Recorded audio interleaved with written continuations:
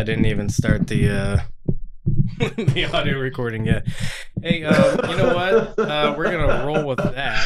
That's possibly one of the greatest intros we've ever done so far. Let me make sure we're actually. Yep, we are live. Oh God, what? Hello, welcome to the Benzo Rehab Dungeon.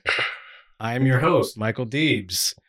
It is episode 76. It is also the 21st of January, 2022. We basically just sat down in our chairs to start this on time. We were mingling. Danko Suvin from the Instagram handle at DankTheBuzz. I've only had one shot. There's no excuse for this. I'm caught on the back foot here. He's here in studio with me today, which doesn't always happen and is a rare gift that I cherish quite a lot. Joining us via satellite connection is John, the producer, from the Instagram handle at Discopathic, at Discopathic, which is a high content producer, which you should follow. That's actually why I was mean like that. I'm jealous of his posting ability. Yeah, which is the lack of posting. Yeah. Restraint. It's incredible. Out of all of us, who's the most likely to actually be able to disappear into the woods? You, I guess, yeah. I could pay someone $100 to take my account away and keep posting, and then everyone would think you could probably sell your account. Honestly, no, I could. I absolutely could. Yeah, it would be worth it to ruin my reputation. Right, my very important reputation as a guy that makes cum jokes on the internet. People are going to be really thrown. How long do you think it would be after you sold your account and like ads start appearing on it? How long do you think people would be like, he's just joking? Oh, they would think I was joking the whole time. That's what I'm saying. Yeah. How long would it take it for that to wear off? Yeah. How long would it be like, oh, shuck, he just sold his account like a greedy capitalist pig. There would always be someone, so long as I didn't like tell people that told people or anything like that, there would always be someone that believed I was still joking. Probably. Because if anyone knows me, it's that I will always, because I have an uncanny ability to do so, take a joke and repeat it until it's not funny anymore. Yeah. We actually both have that ability. It's true. Actually, that is true. But did you pretend to be in love with Joel for a couple months? No. I called him every morning, every night, said goodnight and I love you. I ended up at his window a few times. I've done things like that. There was like a month-long period. True. They don't know who Joel is. There was a month-long period where I spoke in nothing but fish puns. Like I would always work like a fishing or like sea-related pun into whatever I was saying. It was when you were in the Marine Corps, right? Yeah. Yeah, I remember you told me. And it got to the point where people were like not hanging out with me anymore because they were so annoyed by it. And then like when they wouldn't catch a pun, they would feel like they were on safe ground, and I'd be like, so the pun that I did there was there's actually this obscure fish named. I once told a Shaggy Dog story over a 3-hour drive. Oh man, yeah, that was when we drove together. Yes, sir. What's up, fella? I hate to do my job. Oh man. Okay, but I don't think that we're live. We should be like, oh, God damn it. All right. You know what? We start streaming now.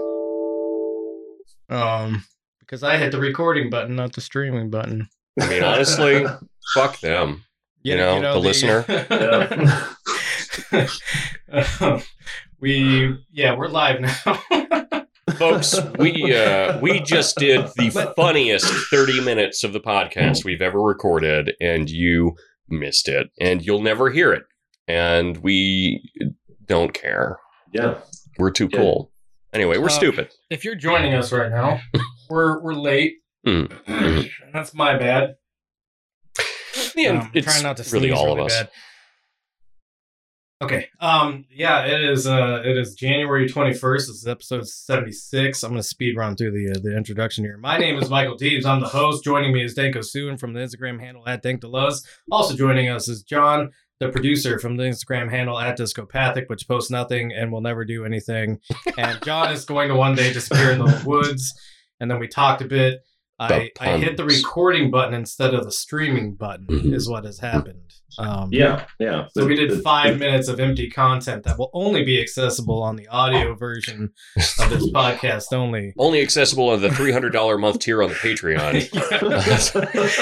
We're selling the funniest 5 minutes we ever did on the podcast through the Patreon. The way you access it is by becoming a super member, which is $300 a month. In cash. Yeah, in cash. Yeah, under the table. Yeah. Also accepting Bitcoin.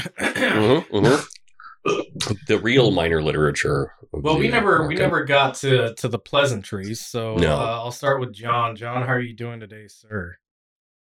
Yeah, no, it's great to feel confident in the fact that you're good at your job. Okay, well, normally actually a producer would be the one running all this. And me as the host, I am a delicate flower, which, you have to cultivate my talents. He has very soft hands. Oh, yeah. I mean, you are my boss, and you never assign me those duties. Yeah, that's true. It's not because I don't trust you. It's because I think you're incompetent. That's true. He's told me about it. Yeah, several times now. That's not true. John, everybody loves you. I love you also, because if I didn't love you, then people would be angry with me, I think. I'm actually a little uncomfortable with how much Mike loves you. Like, he brings it up more than he should. Yeah. I hope everyone likes watching me try to adjust during things. coitus, too. Yeah, it's weird. Yeah. He's like looking me in the eye and just saying, John, I love you. You're the coolest producer I know. I picked the whitest guy to play the Yeah. Well, that's what makes it hot, really. It's subversive. It's a role reversal thing. Speaking of, Danko, how are you doing today? Man, I'm doing pretty good, actually. Yeah. That's good to hear. Yeah, things are all right. How are you? Man. Expected me to say something. I'm in a rough spot. Yeah, tell us about it. Yeah. I hear it's heroin this time. It is, and it was, and it will be. My son is on heroin, and I go every day to this job that I no longer feel anything for. Is this a moth joke? Yeah. I'm not gonna do it. I can't do the Shaggy Dog stories like Norm Macdonald can. I do a good Shaggy Dog. We were actually just talking about how you did a 3-hour Shaggy Dog joke, and I'm pretty sure that was when we drove together to Louisiana. Oh, yeah, shit, I did one of those there, too. Yeah. I was talking about one where I was driving my girlfriend to L.A., so I guess I've done a few very long jokes. To people who you... purportedly love. Yeah, purportedly. You claim to love these people. I do. I'll continue to claim that I love you, and, well, you. Which, speaking of things that we love, the viewer and the listener. Oh, yeah, them.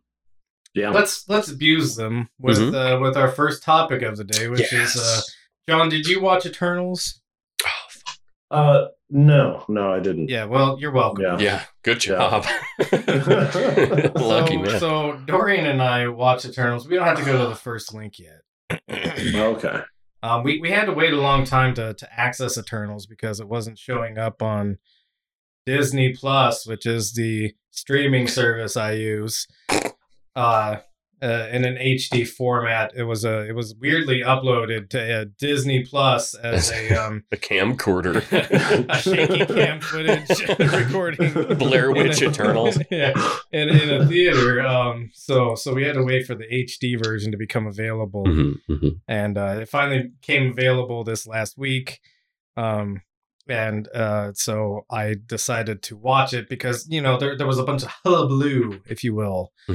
About Eternals being what's the word review dunked, or what do they call it?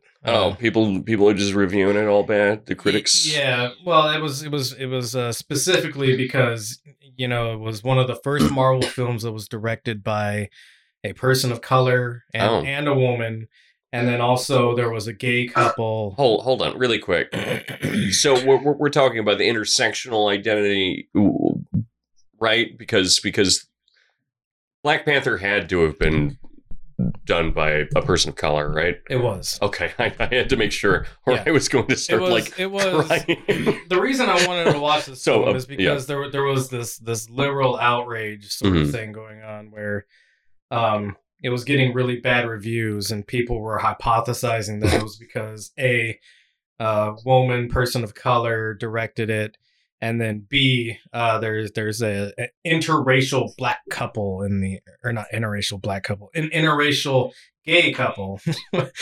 Didn't mean to conflate those two things. An interracial gay couple that's featured in the film. There's also, and maybe it's not officially this, I'm sure there's some libertarian word for it, but there's also a one-sided pedophile couple.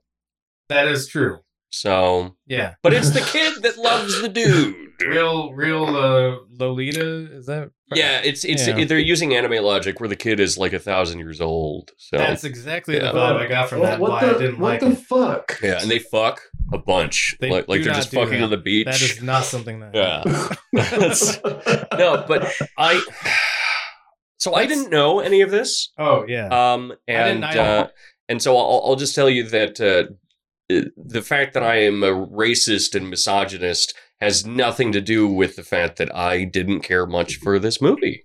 I thought it was when I finished watching it, I put it in the the Discord chat that we have for our secret podcast stuff. Mm-hmm. I called it a dog's ass of a movie. Yes. And I stand by that because I would actually rather watch a dog rub its asshole on the carpet. At least that's funny. Yeah, that would be funny. That would have some kind of character to it. This was just atrocious and annoying and stupid. Well, lack of character is maybe the best way to describe it, right? Because it's this entirely flat, almost 3 fucking hours of too many characters who are both like not explored and also way over determined. It's a weird, absent movie. Yeah. It's just bad. And I'm saying this as someone that, I don't like Marvel movies or superhero stuff generally. I liked comics when I was younger. I still kind of do. So I'm like superhero agnostic or apathetic, right? Barely believe in them. And, I liked Black Panther fine. I thought that was pretty good. I still think Black Panther is the best one that's ever come out because the villain is believable and you actually agree with the villain. The villain's interesting and complex, and you have to think about the relationship between the villain and the hero. It's not some bullshit Malthusianism garbage like Thanos' story arc. And because it's such an obvious answer when you deal with Malthusians. Yeah. But I did like one of the Avengers movies, actually. I forget what it was called, but it was the one with the trash gladiators and Jeff Goldblum. I thought it was funny. Ragnarok. Yeah, I thought it was funny. I didn't think it was a fine piece of cinema. No. But it was charming. I enjoyed watching it. Yeah. But those two, and the first Iron Man I liked when it came out. Yeah, so I'm not anti-Marvel hero stuff, but this movie was a fucking garbage fire. Good. I'm glad we agree with that. Just extraordinarily boring. I think we also agree with what Marvel movies we're willing to accept viewership of. That's fair. So my Eternals review. Nice. All right, let's do it. The first thing I wrote down was 1 million bajillion years ago. ... Who cares? Yeah, because that's how it starts. It's like I don't know, 700,000 years ago, 7,000 years ago. Wait, so is it an immortal gay couple? It's an immortal 30 people. Yeah, the gay couple is actually interracial because one of them is eternal and one of them is not. But also one of them is black and one of them is some kind of Middle Eastern. Oh yeah, I just. my brain was so fucked by watching this and forgetting it as I was watching it that I forgot that not both of them were Eternals. That's why I kept kind of like a running log of what I should have, man. The second thing I wrote down was this cast sucks. Angelina Jolie as a superhero is so fucking cringy. Yes. It is bad. She is not good at stuff now. Or maybe ever. I don't know if she was ever good. Now that I think about it. It's a losing bad role casting. To begin with. Yeah, that's true. Because it's like, we are the Eternals. Yeah. We live forever. Like, no one can save this, but the casting is bizarre. Yeah, the casting is bizarre because... And we'll get into why the casting is also, like, extra bizarre. Because Harry Styles? Yeah, Harry Styles at the end, which is why. That's the most Marvel part of the thing. Yeah. It's just like Harry Styles appears at the end and goes, wow. His name isn't Harry Styles in the lore. No, he's a god of some sort or an Eternal or something. Eros, also known as Star Fox. Oh yeah, he's the god who fucks. Yeah. He's like the twin of Thanos, probably. Right. I would guess based on that. Yeah. The next thing I wrote down, there's like a montage of them through time, right? The whole movie feels like a montage. The whole movie has like a ton of montages in it, but there's like we arrived on Earth and now we're protecting humanity for like a couple thousand years or whatever montage, right? Every other fucking scene in that montage is them rescuing a kid and then like disappearing and like, oh no, we don't interfere with human affairs. And they have a lot of like white Babylonians and shit. Yeah. Like it's trying to really hard to be woke, but they are really convinced that they need to like there are white people in all parts of the world at all ages. Yeah. Which is a little weird. Also ahistorical, probably. Extraordinarily ahistorical. Yeah. John, you were saying something? Well, I mean, like, but the white people is it just the gods are white people? No, they're just like people. They're multicultural. Yeah. Just all of them are weird. Like they're photos that some kind of like Silicon Valley company would put out to represent the people that work for it. That is the makeup of every single civilization in this movie, depending on a time or location. Yes. It's like what is it? Shit, I can't think of the word. Not B-roll. What is it? The open free shit on the internet. Yeah, like stock images. Photos, yeah, yeah. That's what it feels like. I mean, it also feels cheap. Yeah, all of the historical stuff feels like it belongs in a TV show. Like it feels like something that should be on HBO. Does. I mean, I relate to stock models. I don't know about you guys. Same. Yeah. The next thing I wrote down is, okay, the Eternals did everything in human history. Yeah, actually, all of it. Everything. Which I spelled as ACKSHUALLY. Actually. Yeah. That's how you're supposed to spell. Because it's that fucking annoying where they constantly remind everybody that they talk to that, no, that was actually us, sweaty. There's a deleted scene, which I think should have been kept in because it just highlights how fucking annoying these fucking people are. But Sprite, which is a real character, which is the kid, right? The kid, yes. Yeah. It's right when guy from Game of Thrones, I forget, Kit. There's a Harington. Guy. Oh, him. Yeah. Is that his real accent? I think that is his real accent. He sounds like shit. His actual voice sounds like a fake accent. You know, I'm going to get into the accents later, but okay. They're all bad. They're all horrible. But there's a deleted scene where they're in this museum, and Sprite, for whatever reason, like doesn't keep any fucking secrets about who they like. Seriously, the character that is dating Kit Harington. Oh, can we really quickly get into names? Just a quick note about the names because you said Cersei. Cersei. Ahead and go with the names. The names are all names where you immediately know like what they're supposed to be, but they're spelled in dumbass ways. Apparently, I looked it up on Wikipedia. Yeah. And you have like Icarus, but it's spelled with like a fucking K and shit. Ikaris. And these are in my notes. Yeah, and like the movie is. They should have just spelled it right. They decided to be cute about it later. Where Thena, no. This is the point I was going to bring up. Okay, I'll let you do your thing. This deleted scene, Sprite is talking about like, oh, this isn't actually a saber-toothed tiger skull. This is a deviant skull. Shut up. Yes. That's why I was glad that I saw this deleted scene, because the director wanted this to be in the movie, and it's just fucking annoying. So, Sprite is going around and she's like pointing at all these skeletons and going like, oh, that's not actually what you think it is. It's actually a deviant, which the Eternals were made to kill the deviants. The deviants were made to keep some kind of like balance of life and death, but they went too far. They're homosexuals, deviants. Which a funny point, the original, I started looking into this because I sniffed out some weird things, but the original Eternals comic book was made by Jack Kirby, who served in World War II. Oh.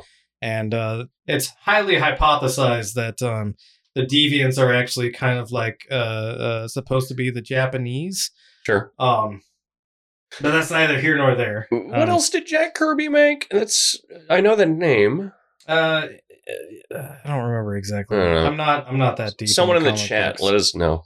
I don't think anybody's in the chat, honestly. I think we're speaking to an empty room right now. I mean, yeah. I don't have the self-awareness to stop, so I'm going to keep pushing through. 2 people will watch this later, so they'll comment. Yeah, they'll comment along with a few slurs. I'll forget to ever look at their comments. Yeah, never read the comments. We love you very much, viewer and listener. Anyway, honestly, if you want to talk to me, hit me up on Instagram. I talk to people all the time on there. I just don't care about the YouTube or SoundCloud stuff. Yeah. But yeah, Athena. The place where you consume us.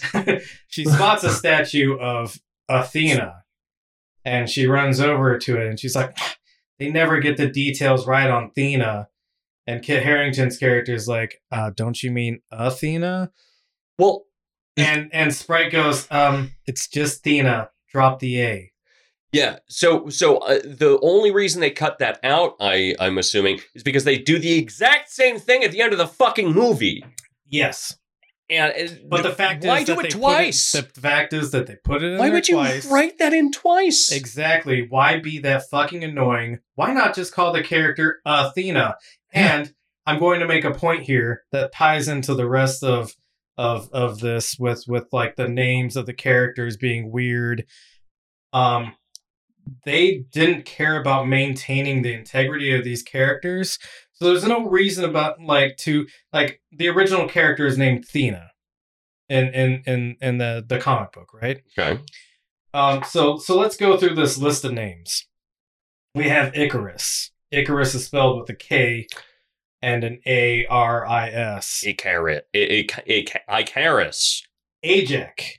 Obviously, Ajax. Yes, it's based off of Ajax, originally male. So they didn't care about maintaining the integrity of like the genders of these characters or anything like that, but they cared about maintaining the integrity of like the dumb naming situation where they just wanted to be fucking annoying. I mean, the real problem with Ajax is that if you don't have an Odysseus, who gives a shit? Like, it doesn't. No. I'm not saying a real character. I don't care that the gender swap happened. Yeah. It's just the point that like, why make these decisions in this way? Well, no. But what I'm saying is that they're decontextualizing these figures to such a degree that, I mean, I guess just name them Bob and Julie anyway, right? Because also then we might be surprised by their character arcs. Exactly. Sure. Instead of, guys, this is crazy. I said this joke to myself, like out loud as I was watching this. Icarus ends up being the villain, right? Icarus is a bad boy. And he flies up into space during this battle because he got sad. Yeah. He gets sad during the final battle. And I'm like, oh, he's gonna fly into the fucking sun. And then he flies into the sun. He flies in the fucking sun, which is also the opposite of what is supposed to happen with Icarus. He's supposed to get too close to the sun and then fall into the ocean, not fly up from the ocean and into the sun. Anyway, he suicides by sun, which is that is the only moment in the movie that I laughed. Yeah, it is kind of funny. Which is cool. The only emotion I had was laughter when I was sobbing man flying into the sun. Like sad because his character killed himself. Yeah. The worst character in the movie, probably. It's like the best part of that Mist movie when he kills that car full of old people and children for no reason. What movie is this? The Mist. The Mist. I thought you said the Nest. Yeah, when he shoots them all, then and he's like, oh, and then the cops and then everything turns out National to be Guard fine. and He's shit. like, oh, I just murdered everybody. I actually like that movie though. Yeah, it is an all right movie. Yeah, all right is about Let's go it's through like a 6. the rest of the names. We have Druig. Yeah. Which I assume is supposed to be based off of druids. Yeah. Which are like a whole group of people. Yeah, well, and he also controls people. Yeah, his superpower is he can psychically control people, but he's not supposed. That's the fucking. Why does he exist? He only exists as a way to force a philosophical question in, because his one power is that he's able to control people, but every time he does it, they tell him you're not allowed to you have to give people free will. Yeah. So he only exists so he can be shut down. He's fucking pointless. He is kind of a villain in the original comics, which they did not make him out to be. Yeah, he's almost a villain in this, and then he's the good guy also in the end. So he's almost. It's not even that he's nuanced. It's just that he's just inconsistent. And so not even in self-defense, he can control people. Well, I mean, he still does it. He wants to save humanity from itself. It's a whole thing. Oh, okay. He just does it for a split second at a time, and he's like, "Oh, okay, never mind." Then we have Sprite. Sprite is played by a young lady. She's a 3,000-year-old dragon in an anime girl's body. Yeah. Sprite was originally a male in the comics. Again, she's pretty androgynous. I wasn't sure what she was at first. Well, it's implied that it's female. No, yeah. By the end, we learned. But I'm saying, they didn't care about maintaining a lot of the integrity of these characters, so why did they stick with these goddamn stupid names? Oh, just because everything is references to these people. Yeah. Then we have Phaistos, which is obviously Hephaestus. Yeah, Hephaestus. He's the guy that makes technology and stuff. He's the face toast. Cersei, who I guess is kind of like the main character, all things considered. Yeah.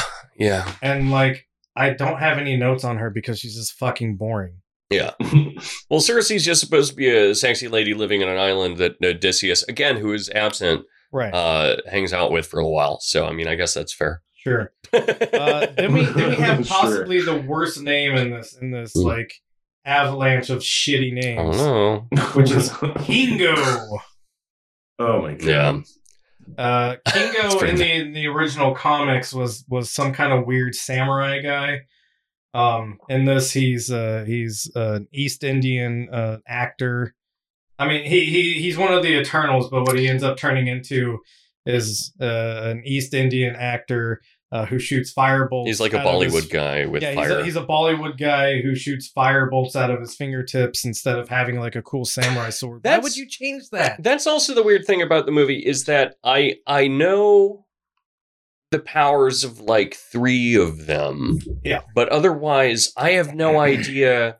They all have the Superman thing going on, I feel where it's just they just do a thing. Well, they have the Batman tool belt, is what I call it. Yeah, there you go. Where you just happen to have such a power and just such an occasion. When you need it, you have laser vision. Yeah. Yep. And then the last one is Makari, who has super speed and was also originally male. There was a super speed person on the movie? Yeah, the fast deaf girl. Oh, she was fast. Okay, that's her defining thing. You might not have really paid attention to her. I just thought she's a deaf girl that seems more than human. This movie made me stupid. It did. Yeah. And then we have the celestial that they follow, which is Erishim, which is, I don't know, just a dumb sounding name. Yeah, and it's just I couldn't watch the movie without thinking of Deadwood. God? I want to know if God is a lesbian with a guitar. God's a robot. Yeah, God's a robot. But the Celestials in Deadwood, that's a slur that they use for Asian people. And so I was just like, oh, okay. I haven't watched Deadwood, so I didn't know that. Good show. It's pretty good. Yeah, because of the racism, right? I mean, it's pretty funny. It's got pretty funny racism. You like Come 10, you'll love Deadwood. So the note where I had all these names, I wrote the names in general, all their names, and then after that I wrote, I do not care about any of these people. No. There is nothing mildly interesting at all in this film, and it's so long. Accents are all over the place. These dorks can't do anything without being annoying. This is just Avengers, but excruciatingly lame. Yeah. Yeah. Like the character of Icarus is basically just Superman, but he like sucks and isn't like nearly as invulnerable. And with Icarus, okay, so this drives me crazy about him, which is that the first time that we see him, we have Cersei standing there looking out into the vastness of space. I think this is the first time. Maybe I'm wrong. I believe so. And then Icarus comes up to her and she says, "It's beautiful, isn't it?" And he says, "My name is Icarus." Yeah. And at first I was just thinking, oh, he's supposed to be like an autistic robot man. That's going to be his character arc, is that he's awkward and like he's like a Vulcan. Oh. And no, it's just written really poorly. Right. And because he is an incomprehensible character. Nothing happens with him that makes sense, because every time they make him say or do something that's kind of interesting, we then realize, oh, I have no reason why he would do that. So yeah, he plays the stalwart like character this whole time, and then it turns out that he's been hiding a secret this whole time. Yeah, he's known all along. Which is the secret we need. This fucking thing. So it turns out that the Eternals were sent to Earth not to necessarily protect it, but to kill the deviants who would kill all human life. But the thing is that it turns out that a celestial is supposed to be born inside of Earth, and so the reason that they're supposed to kill the deviants is because the deviants will kill all human life, but human life is necessary as like a sacrifice for the celestial to be born. So that assumedly they can make more Earths or things like it, so that they can have more celestials, more galaxies, or universes. I don't know. It kind of like either or sort of thing happens here. Wait, so like humans fuck, and then a celestial is. Well, they need to have a lot of souls. Is basically what happens. Yeah. It's like the Matrix, where if you have a bunch of people in pods, they make power. Basically, but with souls or whatever. More or less correct, yes. But the entire philosophical conceit of the film is this idea of so should we allow the celestial to destroy Earth and kill all the people so that we can produce way more lives in the future? Or do we let human beings survive and we, I guess, just have human beings create a lot more lives in the future? Yeah. It's an entirely pointless, mindless, fake philosophical question. It's really, really bad. There are a lot of movies that ask boring philosophical questions, or the same ones over and over again. You know, the Malthusianism question in like the Avengers and stuff. But this one's not even a question. No. It's a false premise. It pisses me off so much. It really just sucks. And if you just modified it a little bit, it could be made into an interesting question. Like it almost becomes an antinatalism kind of argument, which again, you know, whatever. But at least it's mildly interesting. You can say some things about it. But yeah, they just fuck it up. Jesus. So let's try to power through this, because I have a couple of links that will contextualize some stuff. The next thing I wrote down after leaving a space blank, I don't know why. I wasn't even like drunk when I wrote this down. I was just like... You just stroked out for a second. Yeah, I was reading something. I was kind of watching it out of the corner of my eye. And the next thing I wrote down was, oh, cool. It's one of those solutions fall out of the sky movies. Oh, yeah. There's no like rhyme or reason for how powers develop or anything like that. It's all like... we need a solution to this problem, and then either some, like, I don't know, technological thing strikes Phaistos, or Cersei just randomly gets a new power. Oh, cool. It's one of those solutions fall out of it. And it's the same thing with all their problems. Yeah. Their problems and their solutions are both like this. The movie is totally contextless. Right. And then, let's see. Oh, yeah, the other thing was that I wrote, this is set in the Marvel Cinematic Universe, and they didn't interfere with humanity all this time because humanity needed to grow, in order to produce more souls so that the Celestial could be born.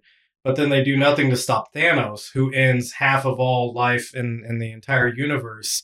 So, like, how does that help the Celestials when something is actively ending half of all life? So why weren't they there to stop that? Because, and they bring up the question too, and guess what their answer is? They don't have one. Yeah, they don't have one at all. They essentially say.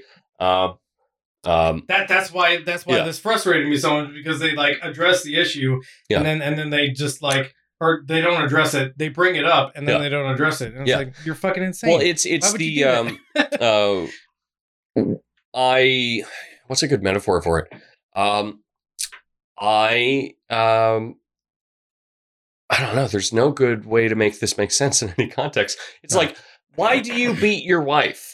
So, well, I do it so I won't need to. Yeah, right. I was like, what? I do it so nobody else can. We needed more lives, and so because everything's on a trajectory, it's like everything's teleologically oriented.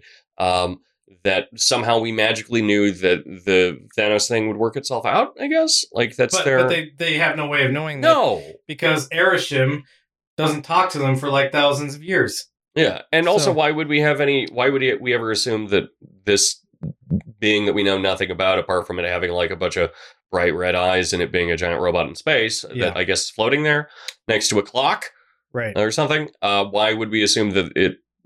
I don't know. We just don't know anything. Yeah, and that was something that was really striking about the movie to me, is that I'm really happy about films where I don't know what's happening to some degree. Like, I'm a huge H.P. Lovecraft fan. Like, I don't think that the world or the universe needs to make sense. And I think you can make something really great while recognizing, things don't necessarily have to make sense or have motivations. Right. So long as we make it a little interesting. But the movie is saturated by this concept that, no, it does make sense, though. It does. Yeah. You should see that it makes sense. And it just doesn't. So that's the review. It sucks. Let's go to the first link. Because I've known people who are nerds my entire life. Oh, that's hot. What is that? Yes. Oh, you're amazing. Is that two people? Scroll up just a little bit, John. That's fucking. Yeah, it is fucking. Scroll up just a little bit. Just want to make sure that.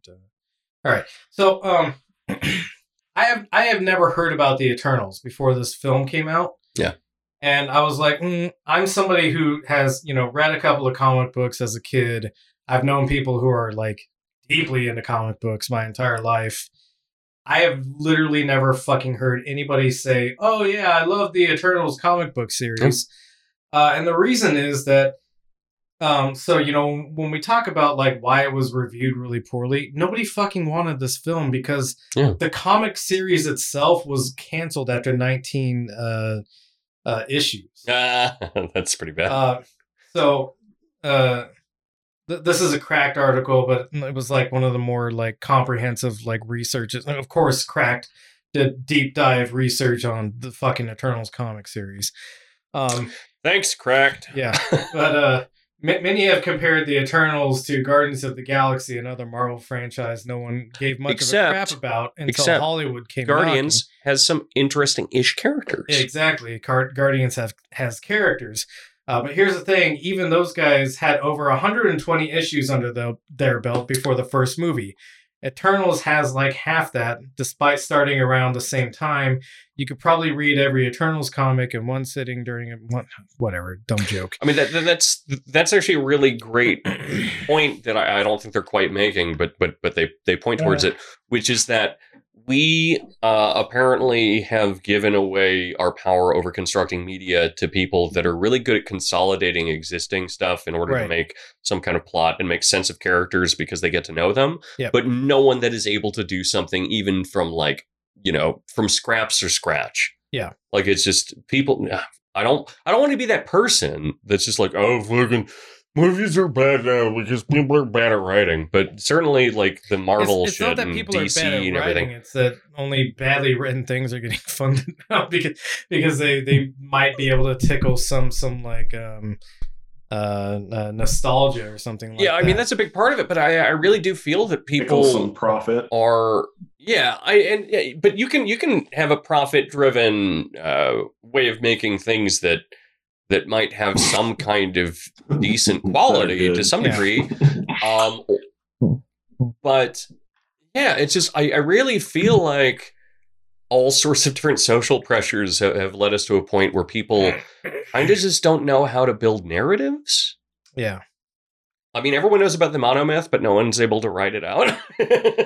It's complicated. Yeah, Jordan Peterson could probably recite it. He could. We'll talk about him later. Scroll down underneath the ad there, John. Kirby's original run was canceled on issue 19, and that's the longest Eternals series to date. After that, Marvel has tried everything to get readers interested in the concept, and nothing seems to stick. In 2003, they even put out a gritty reboot with HBO levels of nudity and gore. But not even the promise of boobies on a Marvel comic could push the series past 6 issues. Wait, what? There was a 2003 Eternals? This has been rebooted several times, and it never fucking sticks because all the characters suck and nobody likes them. Also, that's why this movie got bad reviews, because all the characters suck and nobody likes them. Yeah, it's bad. Yeah. But the image that's currently on screen for the listener is really remarkable. It is a man who has sex scene you've ever seen. It's pretty gross. Like a man who is he's like hyper muscular in the comic book way, but he seems to have a bunch of holes in his body, I guess. He's also got like a giraffe's neck. Yeah, it's really strange. With like an Adam's apple that's like the size of like 2 of my fists put together. Yeah, and he's like clearly nutting inside of what I didn't recognize was a person before, because it's not good art. Can you read the dialogue? That's where I was going. But the dialogue is the worst part, which is as the man, I assume, ejaculates, going, ah! Which, fine, that part of the dialogue makes sense. That's what I do every time. Look how veiny he is. So vascular. He's like a cock. He is like a penis. He is a cock. Yeah. But the woman is saying, yes! Oh, you're amazing. I love it when you're inside of me. Which are all, I've heard a lot of awkward things said during sex, and sometimes people just say weird shit. Like, I don't know, weird accidental role reversal and shit. Like sex can be a weird time for weird things being said, and people, especially if it's good, which clearly she's having fun, you might be saying something that doesn't quite make a whole lot of sense. But yes, oh, you're amazing. I love it when you're inside of me is what a woman would say when she's bored, I think. I took it as sarcasm. Well, because the man has an exclamation point, and then she has nothing it is periods. But periods at the end of her sentences. Yes. So. You're amazing.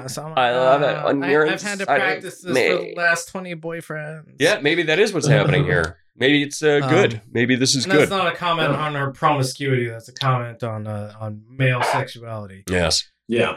Let's go ahead and go to the next link. Which guys, I'm so lonely. Yeah, same. My girlfriend won't talk to me after I started a podcast, which has been going on for 2 years now. That's good.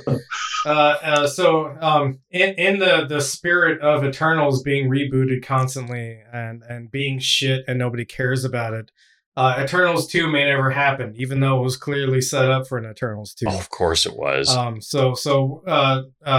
is like a flat circle, and it is repeating itself here with the Eternals. What a...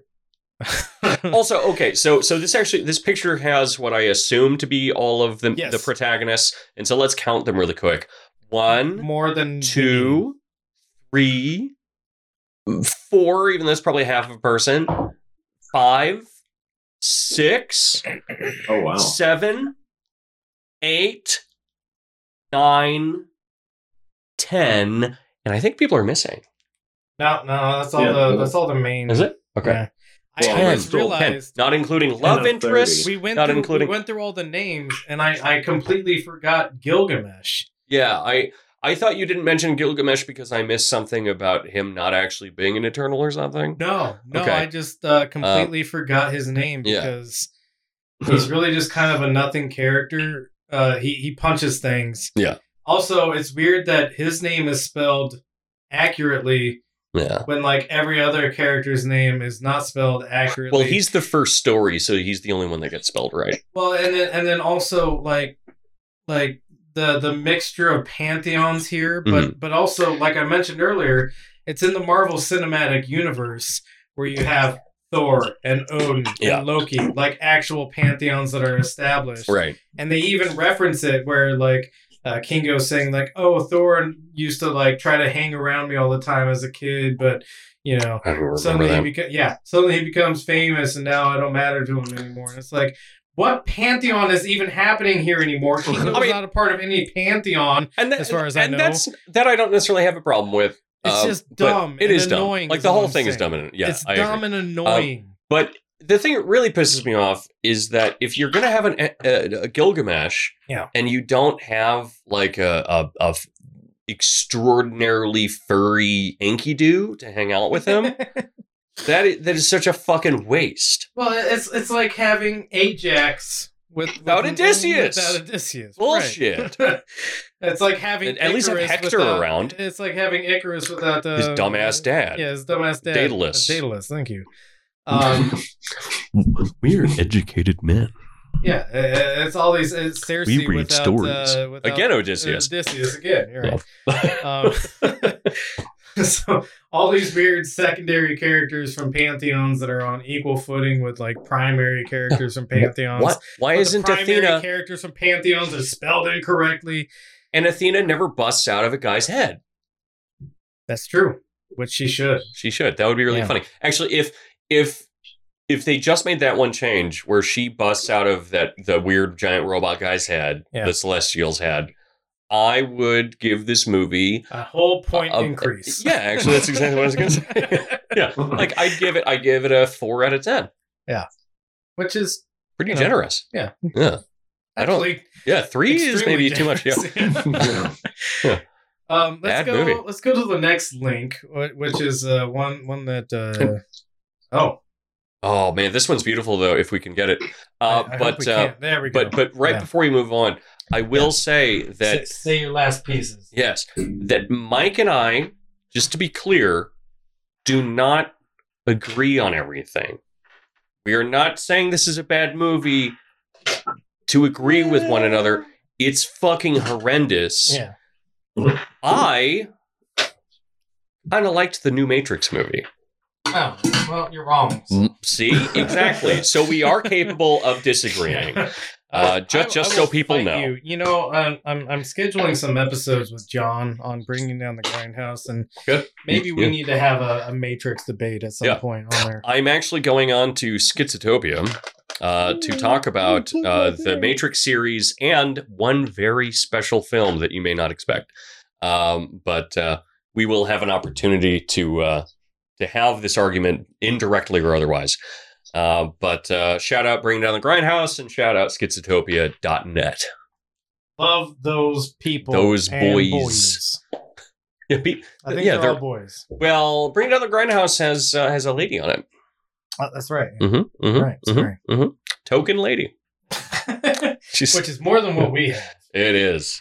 We just have John. Yeah. I mean, you know. Yeah, I mean, I've got hair like a lady. We've had ladies on. We have had ladies on. They've never come back, though, have they? I think we've had Lady on. No, we've had Megan. Oh, yeah, okay, never mind. Yeah, we did it, guys. We made it to plural. They never come back. Plural women. We'll have them back. Why would they? Yeah, have they ever contacted? One of them straight up ghosted us. Yeah, well, one of them we weren't really like friends with, but the rest of them we still talk to on a regular basis. Yeah. Okay. It has something to do with. It's a little bit more formal in speech. Yeah. I think most of them just aren't interested in the middle-age crisis, which is starting a podcast. Yeah.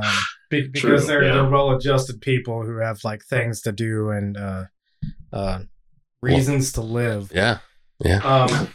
Let's God bless. this article. Though, Anyway, this article is my reason to live. Yeah. Actually, This article is one of the most hilarious things I've read in a long time.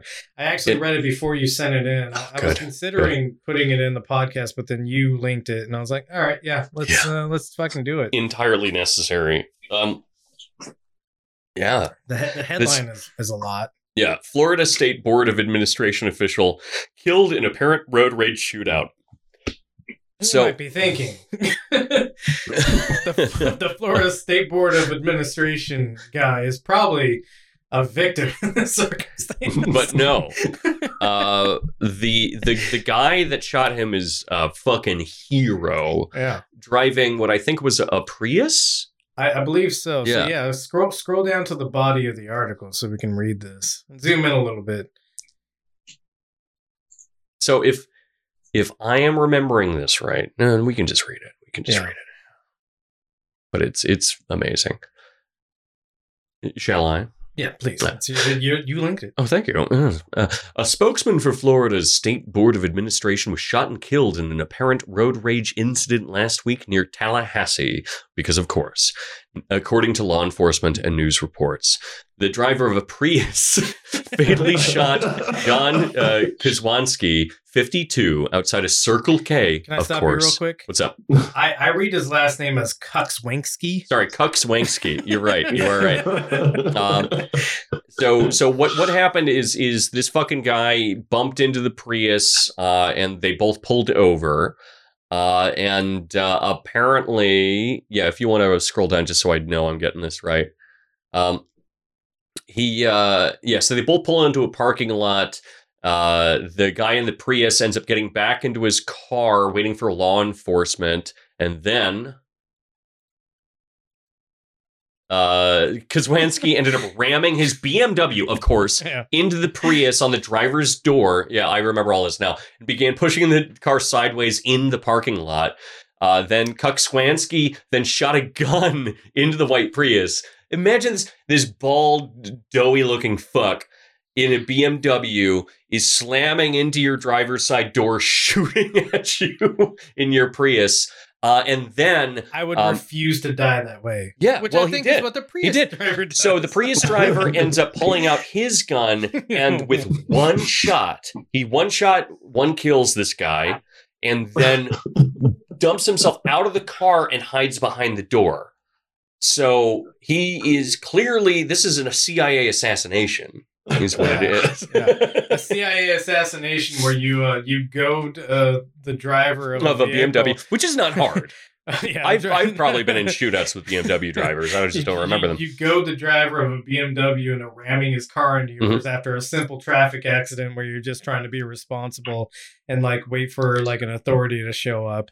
You're making it sound like that's not realistic. Oh, yeah. But, you're right. But if you wanted to kill a BMW driver, my real question is, what won't Hillary do? Yeah, I know. what did Kuxwanski do? Or no?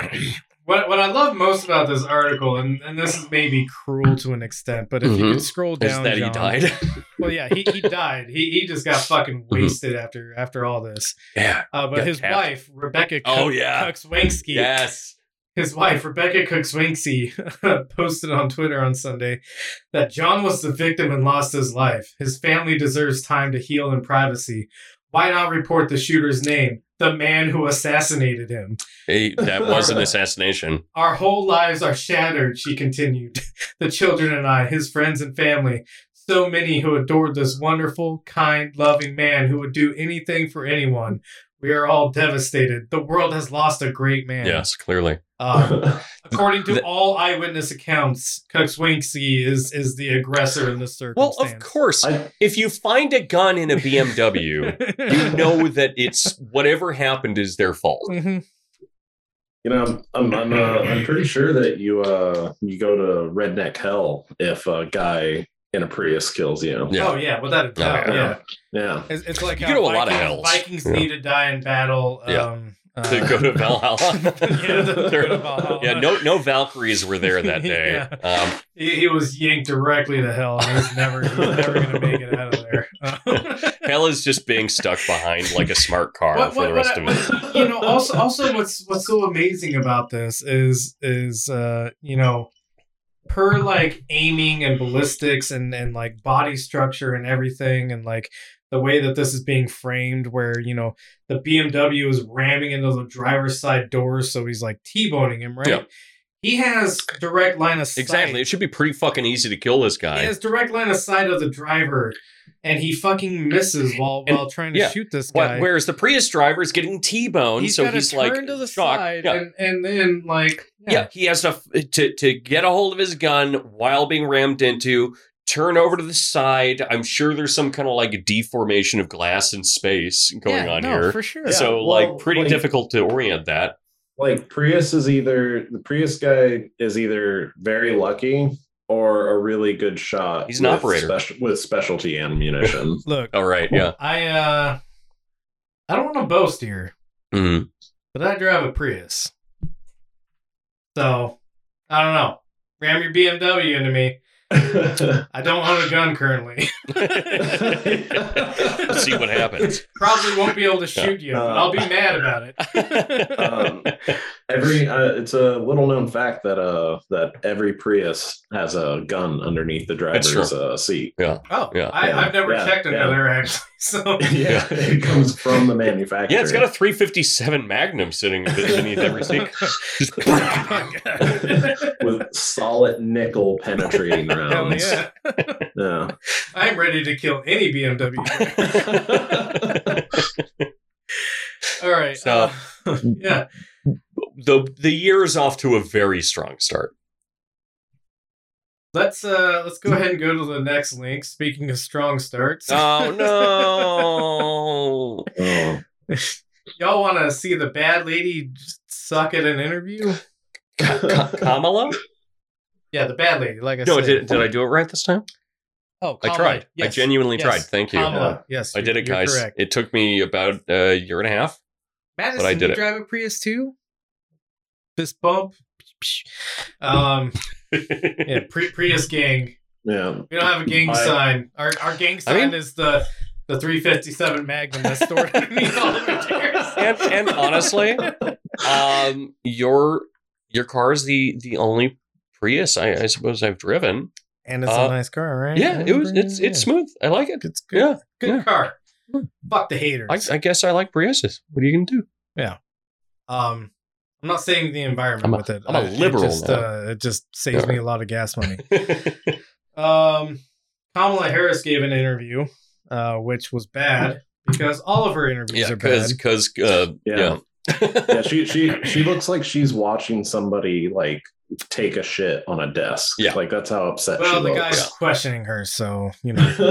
And the problem is that he's also a person of color, so she can't be like racist white guy.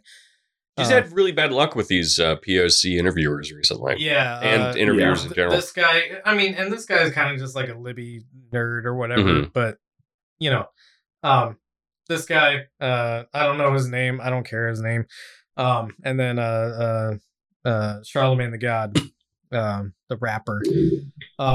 Let's go ahead and roll this for a bit.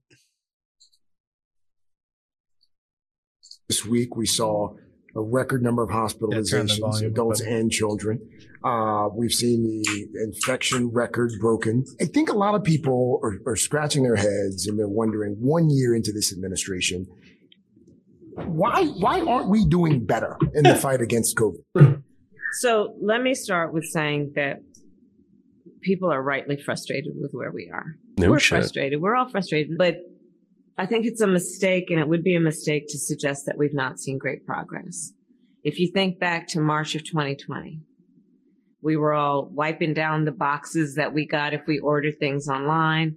Because we still cared and didn't know how the virus worked. Now we have a vaccine. Yes. It's proved to be effective, and boosters. Now we have our children back in school. 95% of schools are back. Yeah, with schools having like breakouts. These aren't good things. And we are Go not ahead and where pause we were real a year quick. ago. Masks for a second. It's been She's talking about kids back in school. They shouldn't be. They shouldn't be, but also the problem is that there's no fucking teachers in Oklahoma right now. They're using cops. In Oklahoma, they're fucking using cops. Incredible. And the cops, of course, aren't teaching the kids anything.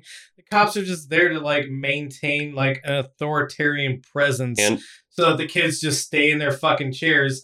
And to be fair, what else is a teacher supposed to do? I guess. A teacher does nothing else but maintain an authoritarian presence, of course. No, and then the other thing, like these cops are fucking armed. Yeah, you're maintaining order with children as like a fucking chud. How funny would it be though if there was a school shooting at one of those and they only killed like 4 or 5 armed cops? Like a 5-year-old comes in and just. Dan said all cops are pigs. Saved Noah. But yeah, no, we have fucking cops watching some kids in some states. I know of Oklahoma. I'm sure there's probably another state where it's happening. Doubtless, yeah. But like, you know, touting this as like a win is insane. It's sick because I know several teachers and all of them are saying like, yeah, most of the staff is out in one way or another, and you know, we're not really like most of the kids are relying on substitute teachers. Nothing against substitute teachers; they play a vital role in like education a lot of times, because teachers can't always be there every single fucking day, but. Substitute teachers ultimately are just like, yeah, kids, go ahead and work on your homework, and you know, we're gonna cart the TV back in again. Yeah, if you have questions, you can ask me, or we're gonna cart the TV in, and you'll watch something educational. Hopefully educational, not Airbud. but I apparently went to worse schools than you. You went to home. Yeah, I was homeschooled, so that's a weird lore object to bring out here. Explains everything. I was homeschooled until the end of high school. Was your substitute teacher Pat Robertson in the 700 Club? Unironically, yes. Thanks for bringing that up too. I think I homeschooled myself for the last couple years of high school. So. Yeah. If you want to learn more about being homeschooled in a religious environment, you can look at the religious deconstruction videos I did. I talk a lot about that. It's more personal to me. Less shit. More. I can't stop shit posting, but it's more personal. I have an emotional problem. Yeah. But you know, the schools are like empty of staff. They're barely being taught anything. Yeah. The only reason that kids are back in school is because parents need to go to work. Yeah. And school is implicitly kind of like a daycare program for working parents to take care of their kids while they're at work. No, people don't recognize that enough. Yeah. It's not necessarily that it's there to like teach your children. Yeah. And right now we're seeing like the emphasis being placed on it's a daycare program that's cheaper than a lot of like actual daycare programs or like nannying fees that you would have to pay. Yep. Whatever. It's an easier solution than having to pay for all that, because it does have government subsidies.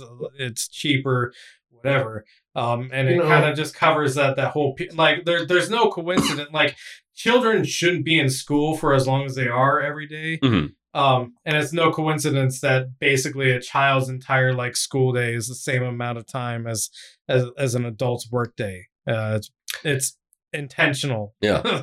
And let's also not forget that, when it comes to the fact that it's cheaper than getting babysitters and stuff, one of the reasons for that is simply because when you end up pooling resources, things tend to get more efficient and less costly. The economy of scale. Mm-hmm. Mm-hmm. Yeah. So I like I hear contradictory things in the news. What? But I guess I don't yeah, I guess I don't know whether or not they're related, because like, which I get, like, kids should, like, it's probably not great that kids don't get to socialize with other kids. Sure. Yeah, no, but dying of unfortunate. of a fucking epidemic level disease might also be bad.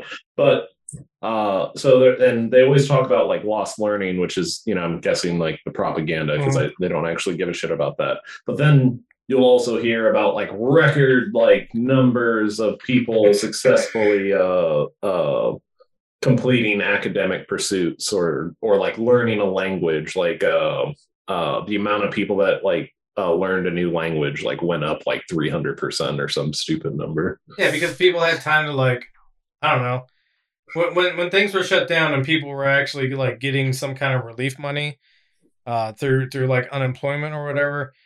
People realized that they were actually, like, capable of, like, learning and doing things and like kind of experiencing stuff on their own without some kind of institution like directing them. And yeah, that's always been true of humanity.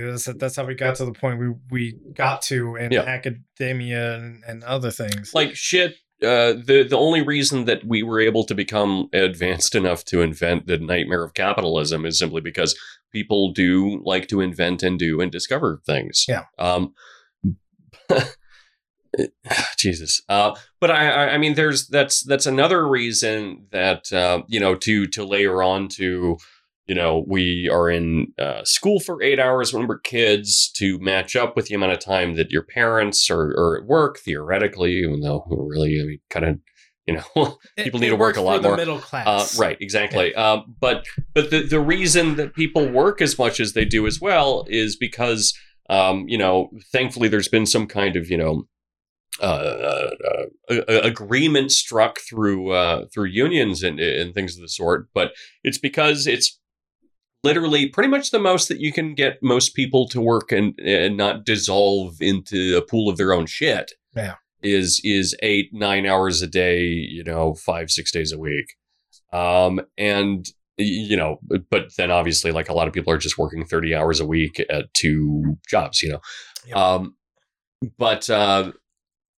Yeah, and so with the pandemic happening, the reason that people are able to do things like read books or learn languages or follow my meme account, which is the only reason that it like gained any followers, is because of this kind of thing. No, genuinely, I think that's why this all happened. Like, who the fuck wants to look at a Deleuze meme account? Oh, it's because everything collapsed and people have time to think about things for a moment, and so they're like, I'm going to do this. But it's because they're no longer being strangled to death, and instead just strangled by debt. But at least that's a passive thing happening in the background. Well, and the other thing is that they're being strangled by debt, but they can look to the left and the right of them, and they can see, oh, everybody's being strangled by debt.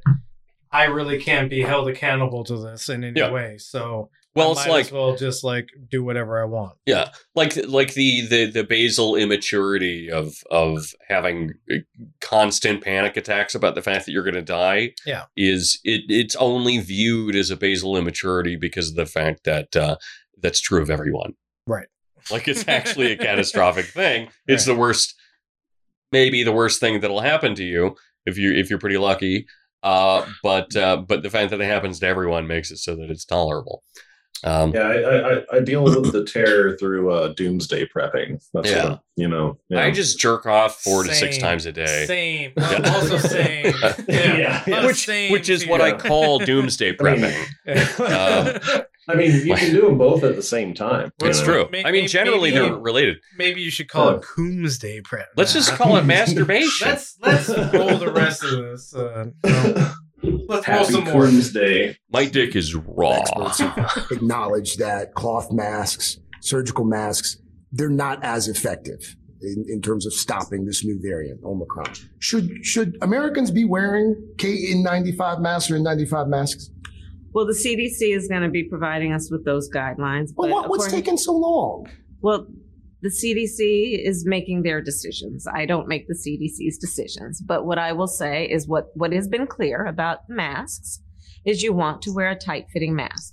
and we want to urge everybody to do that. In terms of the N95 masks, they are available. There is a stockpile of, I believe, over 700 million of those masks. So the supply is there as necessary and as needed. At what point does the administration say, you know what, this strategy isn't working? We're going to change strategies. 6 former administration officials last week wrote that open letter urging the administration to change course, to change strategy. Is it time?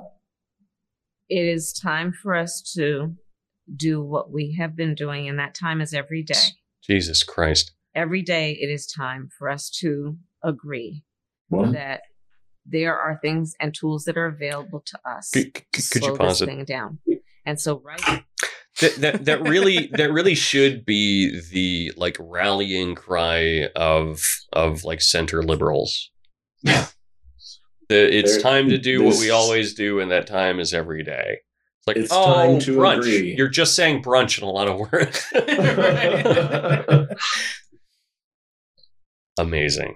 I actually hadn't seen this interview yet, and so I knew that this quote was her, and I knew she said it at well, obviously it said it at some point, but I had not seen it in context, and damn, that rules. We wake up every day and we do the things that we're doing, and that's a thing that we do every day, and it's going strongly. Yeah. Man, you just mixed fucking Kamala and Trump in an amazing way. I think I don't think it's analogous to each other. I was going to say, I don't think there's a reasonable difference, but I think that the reporter might be throwing her off intentionally, though, with his with the fact that nothing on his body matches. Yeah, those fucking socks with the shoes, dude. That's gnarly. And then also he has like a single ear piercing. If you look closely, he has a single ear piercing. So even his ear piercings are uneven. His I've watched this 5 times. Color than his tie. This is what's fucking Kamala. Yeah, he's got green tie, lime green pocket square. Pocket square. Thank you. Oh, yeah. Blue socks and then tan shoes and a black suit. None of this. And they're bright blue socks. The only thing that matches actually is his shoes and his face. Tell me I'm wrong. Well, his shoes are a little orangier. Yeah, he's wearing skin-colored shoes. Yeah, which is weird. I like to wear just his feet. I like to wear nude shoes. They should be tabby shoes with little toes. Oh, yeah. With those blue socks, what a combo. Yeah.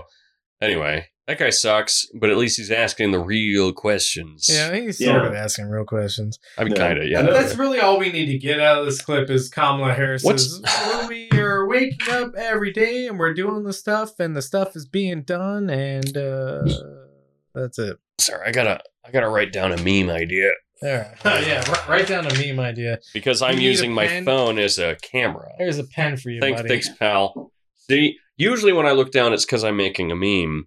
But now I'm looking down to write a meme. Yeah. So nothing has changed. Go on. Let's go ahead and go to the next link. We haven't talked about Ben Shapiro in a while. Oh, man. It's because I find him completely uninteresting, completely disingenuous, and basically a giant piece of shit. Yeah, he's a piece of shit. He sucks.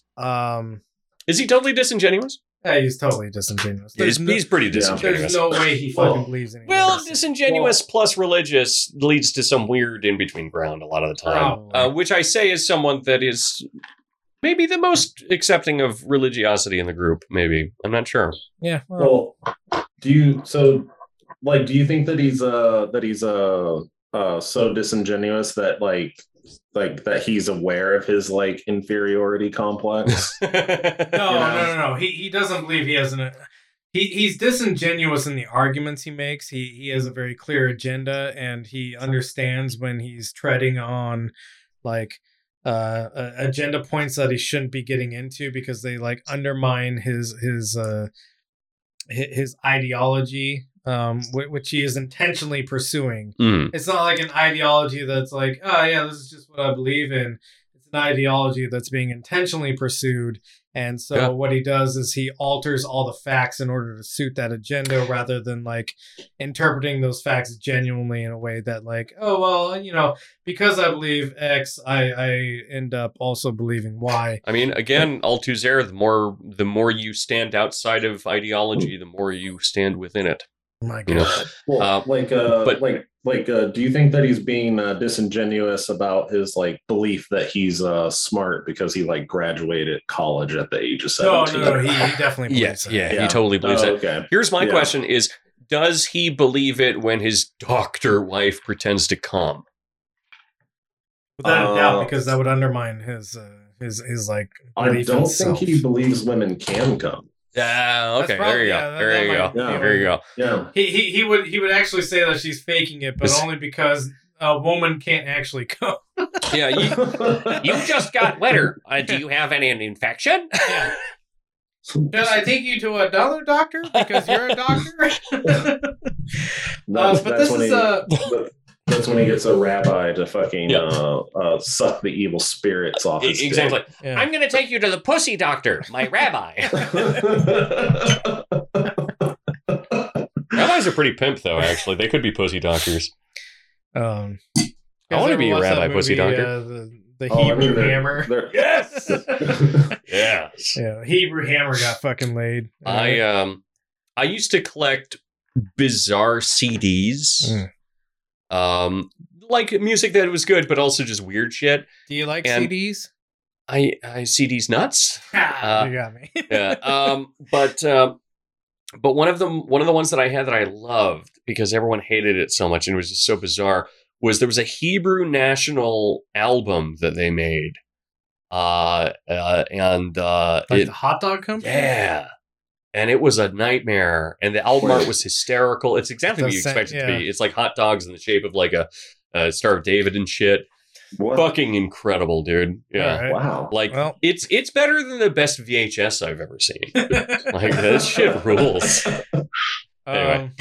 So this is Ben Shapiro making weird points about China. What? And like I said, I don't care very much for Ben Shapiro, and I don't think he's very interesting, and I don't think he is even worth like. I don't think he's even really like worth critiquing most of the time because of how obvious his like grift is. I've been so surprised. Yeah. I have flashbacks to like 2014 and 2015 all the time, where I knew so many people that would genuinely come to me and say, man, Ben Shapiro and Milo are pretty good. They're pretty good, though. Yeah. I mean, I worked at a Home Depot and my friends were military largely, but I mean, you guys experienced at least a chunk of that. Yeah. But yeah, just the fact that, I mean, those people exist. People really think Ben Shapiro's a smart guy, or did. I don't know if that's still true, but probably. Yeah, I just don't want to. You don't want to give him credit. Yeah, I don't want to lend him the credibility Yeah. of like addressing him because I think he's like such a childish, dumb. Well, it's like one of the reasons that we haven't historically spent a lot of time talking about Trump because it's like, yeah, he sucks. Yeah, everybody knows he sucks. Even the people that like him knows he sucks. They just think he sucks in a good way. Yeah, exactly. Yeah. He's a BMW. God, yeah, that's good. Thank you. So Ben Shapiro is going to say some things about China, and we're going to probably see some really obvious contradictions in what he's saying, and also like he's kind of giving China some credit in some regards. In like the fascistic, they're awful because they're so strong because they're weak in a way, or yes, yeah, okay, yeah. Called it. What up? People don't think American conservatives are fascists. Go ahead and play it. The planned U.S. diplomatic boycott of the Beijing Winter Olympics will only escalate China's growing enmity toward United States culture. And corporations are just going to keep surrendering on this. And here's the thing. China has to use its leverage.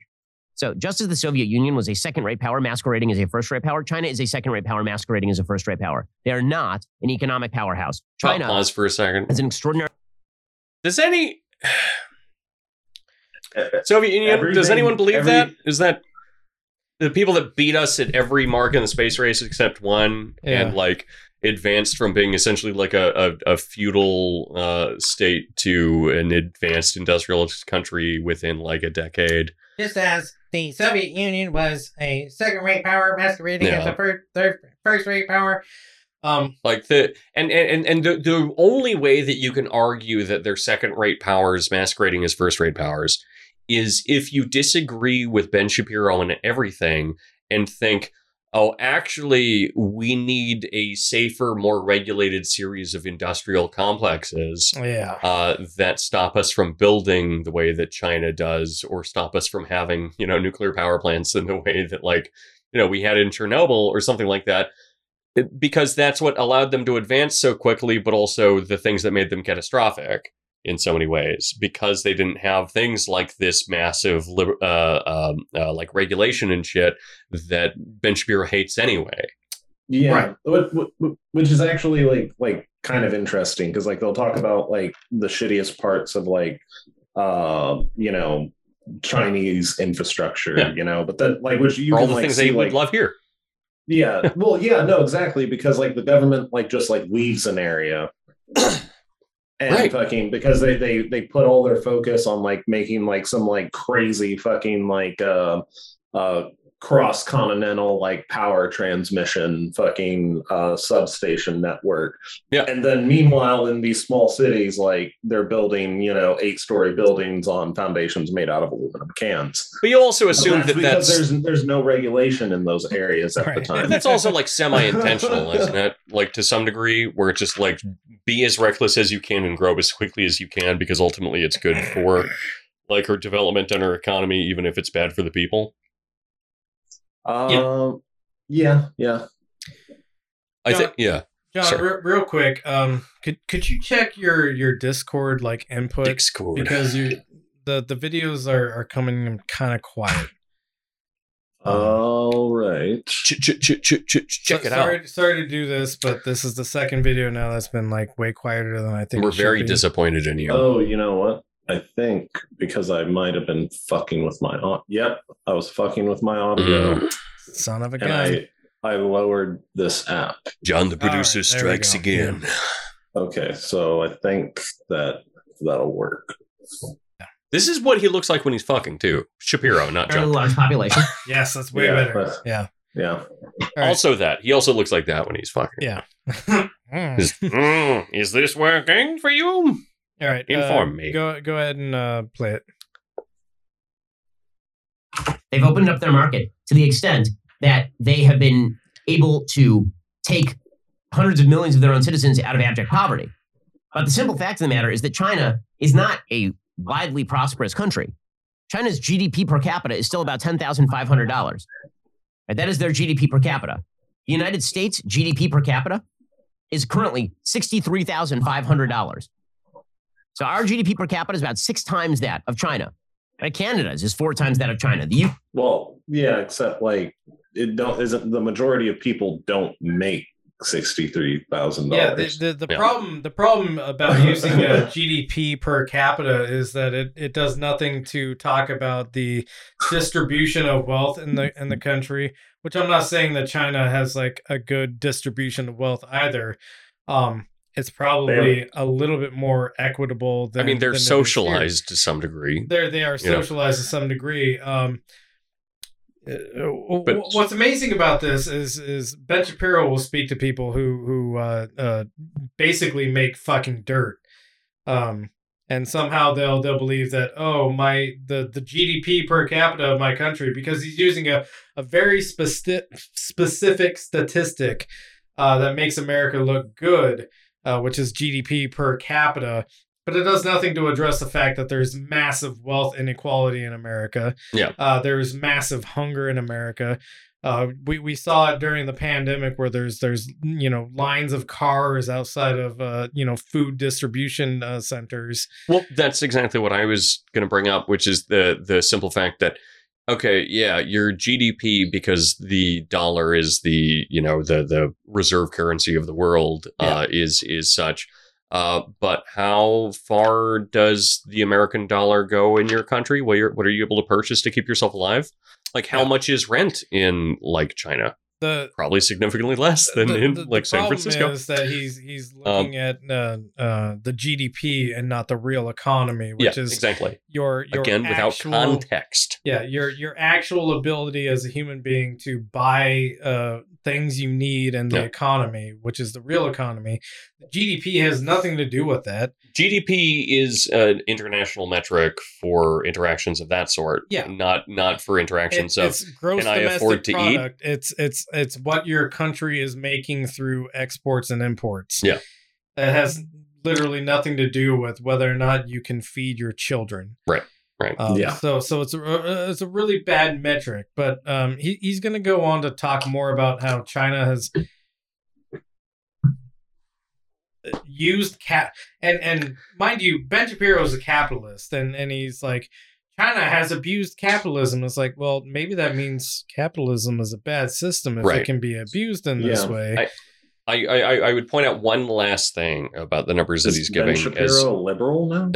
As a good way to exemplify how wrong these numbers are, which is that I was literally looking at these numbers today, but in order to be considered middle class in most U.S. states, you have to make, it differs wildly by state, but if we're talking about the low end in some of the poorer states, we're talking about mid to high 20,000s, which is still, not very much money at all. But we're still talking about a world where people are still in those contexts struggling to become middle class. And that's like Booney's bumfuck rural Alabama. But we're still talking about, entire states where people aren't able to make enough to be considered middle class, like in general, but because of the fact that we have people that make $500,000 because they got some kind of gig at I don't know, fucking some engineering thing. Raytheon, right? Because we have people working at Raytheon, or because we have people making like millions of dollars, it ends up throwing all the numbers off. So that like the upper end of middle class in most U.S. states is like anywhere between 100,000, like 150,000. Which is insane, because I think of someone that makes $100,000 and I think you are very well off. Yeah. Right. Yeah. So it's none of the numbers represent actual experience of the economy. Yes. Yeah. Continue playing this, please. UK's is 4 times that of China. So when we're talking about economic powerhouses, if you're going to rank countries by GDP per capita, the simple fact of the matter is that China is ranked on a global level in terms of GDP per capita, according to Worldometers, below Libya, Montenegro, Mexico, Thailand, Azerbaijan, and Iraq. Worldometers is not probably being a site that he won't power. Respect for like COVID stats, but he will for like his weird political point about economy. But also, what's funny is he's the claim he's making here is that China is manipulating America's elite through economic means. Yeah, and he says China's not an economic powerhouse. Yeah, it's worse by GDP per capita to all these other countries. But somehow it's still manipulating all these things. It's not an economic powerhouse. It's just having a lot of economic power right now. Yeah. Which is one of the dumbest fucking arguments that's ever been made in the history of mankind. But and it's even dumber than that. Excuse me. But we're also talking about, it's not surprising to anyone that China is an economic labor powerhouse. Yeah. Like that's the thing that we know them as being. Yeah. But they're also a financial powerhouse in the sense that they end up owing a huge amount of debt, which again, a reminder to everyone that is confused about this, because people generally seem to be, we owe more to ourselves than we owe to China. Yes. But we actually owe like 90% of our debt to ourselves, and almost all of it. 5% of it to China. Yeah, and then the other 5% that's missing there is just dispersed around a bunch of other countries. Our international debt is mostly to China, and so people think that we owe everything to China. But the last thing is that these people are constantly complaining about, or they finally got tired of it for a while because no one can explain what it means, at least on that side. Talking about how China is performing currency manipulation, which we don't necessarily need to get into. But if they're able to manipulate currency, they're able to manipulate the functionality of debt, and they're able to manipulate labor power, then it seems like they are the economic powerhouse, which I wouldn't necessarily say is the case. But if we are working off of the worldview, then they are. Yeah. So Ben Shapiro's worldview is China is manipulating everything. And making everything. And they owe everything. Yeah. They make everything. They own everything. But they're not an economic powerhouse because their GDP is low. Yeah. GDP means absolutely nothing to your ability to buy food for you and your family. Yeah. Also, John, can you look up really quick what the population ratio is between the U.S. and China? I'd be really curious to also see like the GNI, like the gross national, or the GNP. Sorry, because it's like caps lock on, John. GDP. GNI, I think, is a pervert thing. GNI. Yeah. Is it gross? No, it's no, it is GNI. Why did I say that right and then think I fucked up? Because I'm drinking. These are not good numbers that we're looking at. We're just looking at just China. But yeah, like I'm. Oh, I forgot to put something in there, Drew. But ultimately, I mean, it's. I mean, those are good growth numbers anyway. Like, it doesn't matter that much. But the fact is that China has a huge amount of people. Yeah, significantly more people than the U.S. does. And so when we're talking about economies of a certain size, that needs to be considered, right? And I don't know. It's all these numbers are manipulated, and he's stupid. As a fun little aside, I looked up like hunger statistics between China and the U.S. Yeah. You mean things that might matter? Yeah. Yeah. Like I said, your ability to put food on your table for you and your family. China and the U.S. kind of actually have comparable hunger statistics.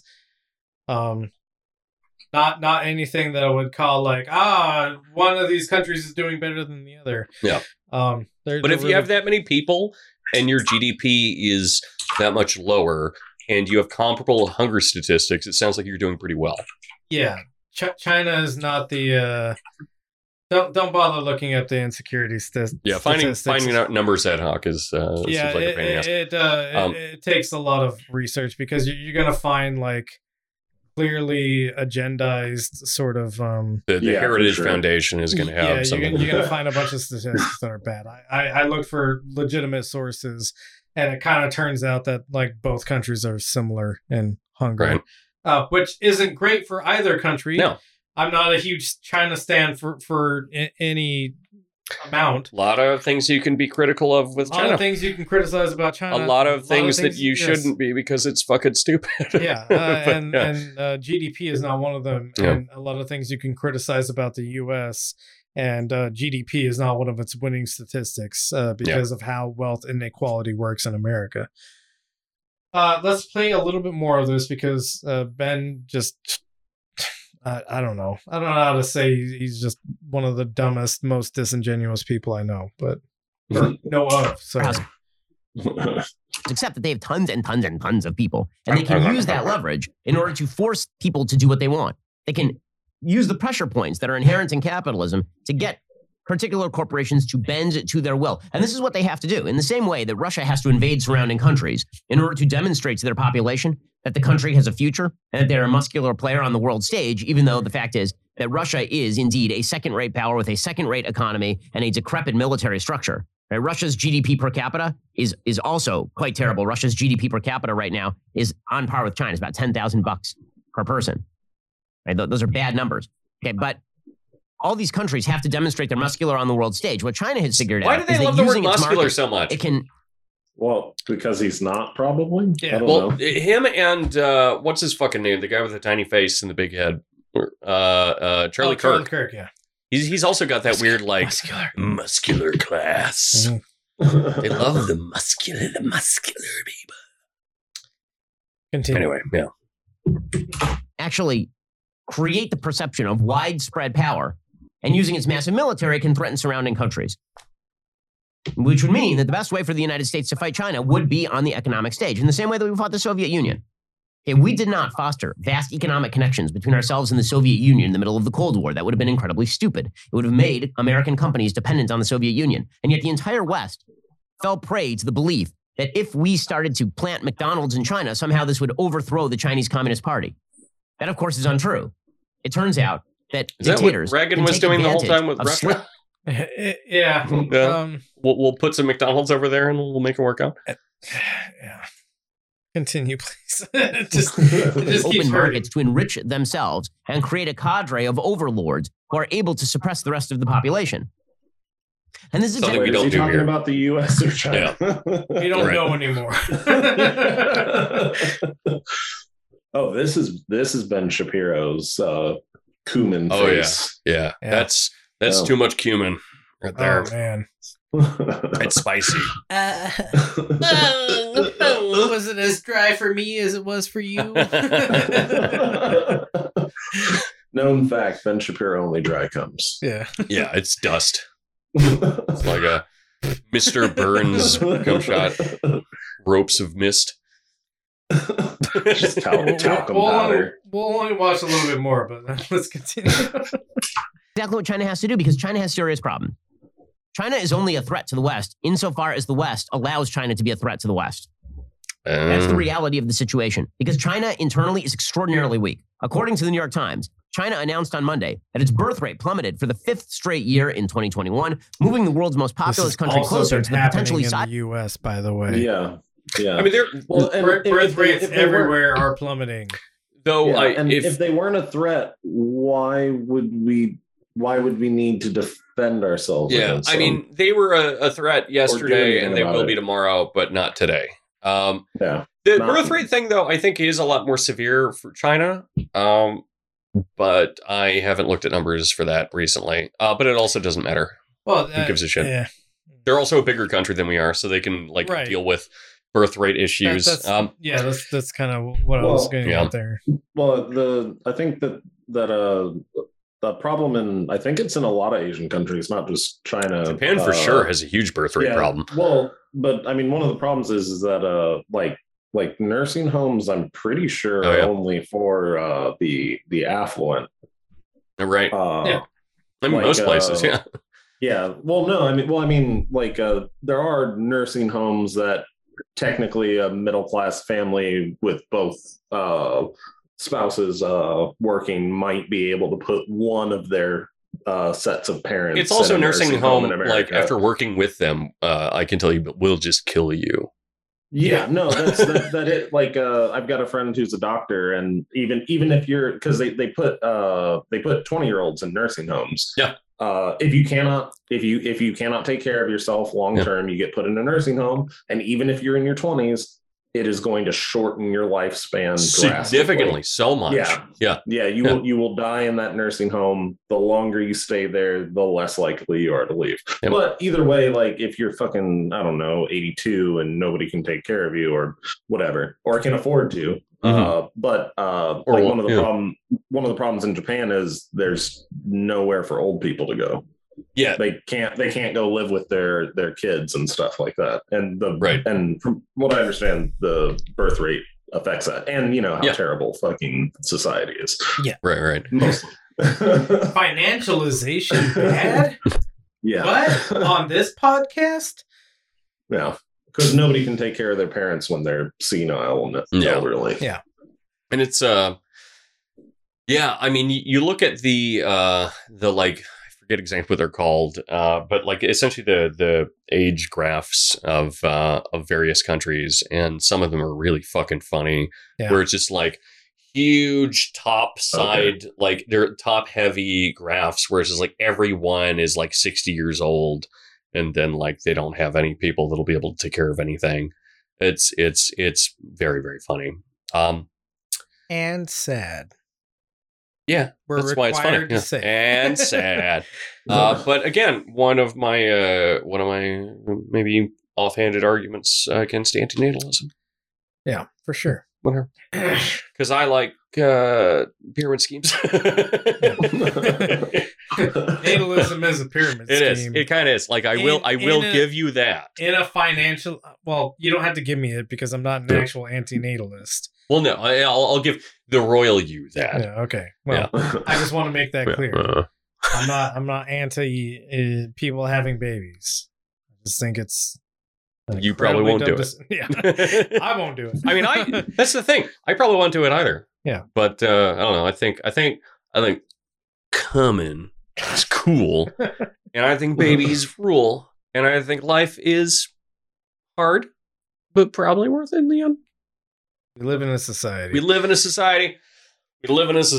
Sorry, I shouldn't be so positive on this podcast. Could you please play a little bit more of this, John? Yes. Seismic moment when its population will begin to shrink, hastening a demographic crisis that could undermine its economy and even its political stability. The falling birth rate, coupled with an increasing life expectancy that has accompanied China's economic transformation over the last 4 decades, means the number of people of working age, relative to the growing number of people too old to work, has continued to decline. In other words, they have a social welfare structure that is completely upside down. It is no longer a pyramid. It is now a top-heavy pyramid. Right? There are not enough people at the bottom of the pyramid to support all the people at the top of the pyramid. This could result in labor shortages, which could hamper economic growth, reduce tax revenue. He fucking sucks. All of his points about China are bizarre considering the way American life is going. China, the main takeaways are China is not an economic powerhouse. China is manipulating everyone in America through their economic power. Not a threat. I don't know how to pair those two things together necessarily and make them flush and make them make sense. I don't think Ben Shapiro knows how to flush those two things together either. China is a second-rate power masquerading as a first-rate power. However, it is dominating everything. Basic fashy stuff. Yeah, it's a very typical. Our enemy is weak, but our enemy is dominating us. By the way, starting in March, it's official. The workshop is going to be doing a segment for about 10 to 16 weeks, depending on do this fascism. Ad for like a minute. Okay. So we do these seminars, workshops, which we always end up pushing at the end of these episodes, but I might as well explain them in more depth now because I never really explain what happens in them. But it's 3 hours long. It happens on Saturdays from 11 a.m. until 2 p.m. PST. And what we do is we have anywhere between 10 and 16 weeks. This one was actually extended to 18 weeks, where we cover a certain topic. In the first hour, we talk about the readings that were given to you, all of which are provided to you for free. And for the first hour and a half, we end up talking about the readings. So generally pieces of philosophy or literature. And then we do some kind of exercise if we have time. And then we end up talking about different projects people are working on, be they literature or theory, paintings, just weird thoughts that people have had, really pretty much anything you want to bounce ideas off of people with. Pieces of film have become more common. Yeah, so what we're doing for the next seminar, which will be beginning in, I think the beginning of March, maybe middle of March, will be on fascism.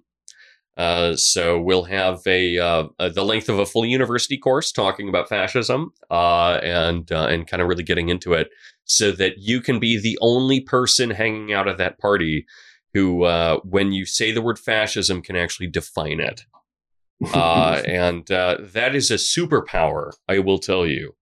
If you can define fascism, people look at you like you're a fucking wizard. Either because they think you have brain problems, because they're conservative, or because they think that you're made of magic. Because they can't, but they wish they could. So yeah, that's the pitch. Anyway, patreon.com/Truncata, TRUNCATA. I actually have a really big announcement coming up soon about some changes in the donation scheme and things like that. But you can get access to it for free simply by messaging myself or Mike, and we'll just let you in. You don't have to donate anything because all the money, none of it goes to me. All the money goes to donating to either individuals or to groups, usually to individuals, which I feel is more efficient. All the money goes to the Democratic National Convention. Yeah. But no, we've donated from a really interesting variety of causes. Yes, from the good things have happened. From the Equal Justice Initiative to an autism foundation, a very small one in California, which I forget the name of. I can find that. To individuals, some people who have just lost their homes. We've paid for people's rent. We've paid for medical expenses. We've paid for the survivors of people that have been lost. Honestly, I feel like that's the one that we do most, which is kind of scary and unfortunate. Yeah, people die a lot. Life is very fragile. But so if you want to give us money so we can give it to a good cause, it is anywhere between $5 and $20 a month. But otherwise, just hit us up. We'll give you a link and you can hang out with us. You can also lurk. You don't even have to. You can just have a live podcast, essentially.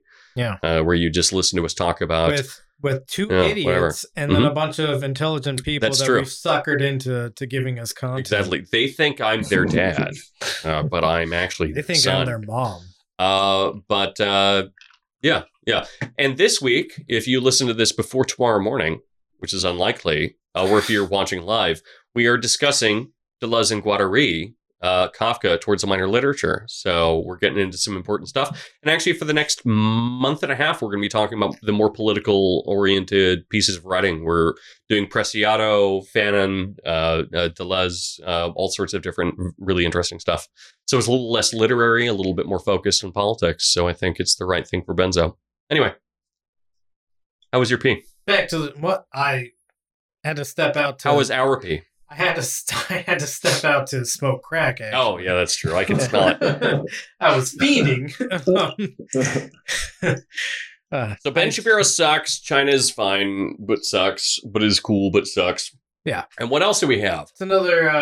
Well, we have Jordan Peterson. Oh, yay! Which is that's not Jordan Peterson. That's a black man. We're maybe late reaching the meat of our content, but. The episode I titled Daddy Danko, Mommy Mike from Madison in the chat. The episode is titled Jordan Quitterson. Man, you're a funny guy. Yeah, you got it. Pretty funny. Yeah. So this is Jordan. We don't have to watch this whole thing, of course. I'll tell us when to cut it off. We're gonna have some multiple pause moments in here, of course. But this is Jordan Peterson talking about the pandemic and tyrannical rule. I've seen things you people wouldn't believe. Attack ships you're saying on fire off the shoulder of Orion. Sea beams glitter off a 10-house gate.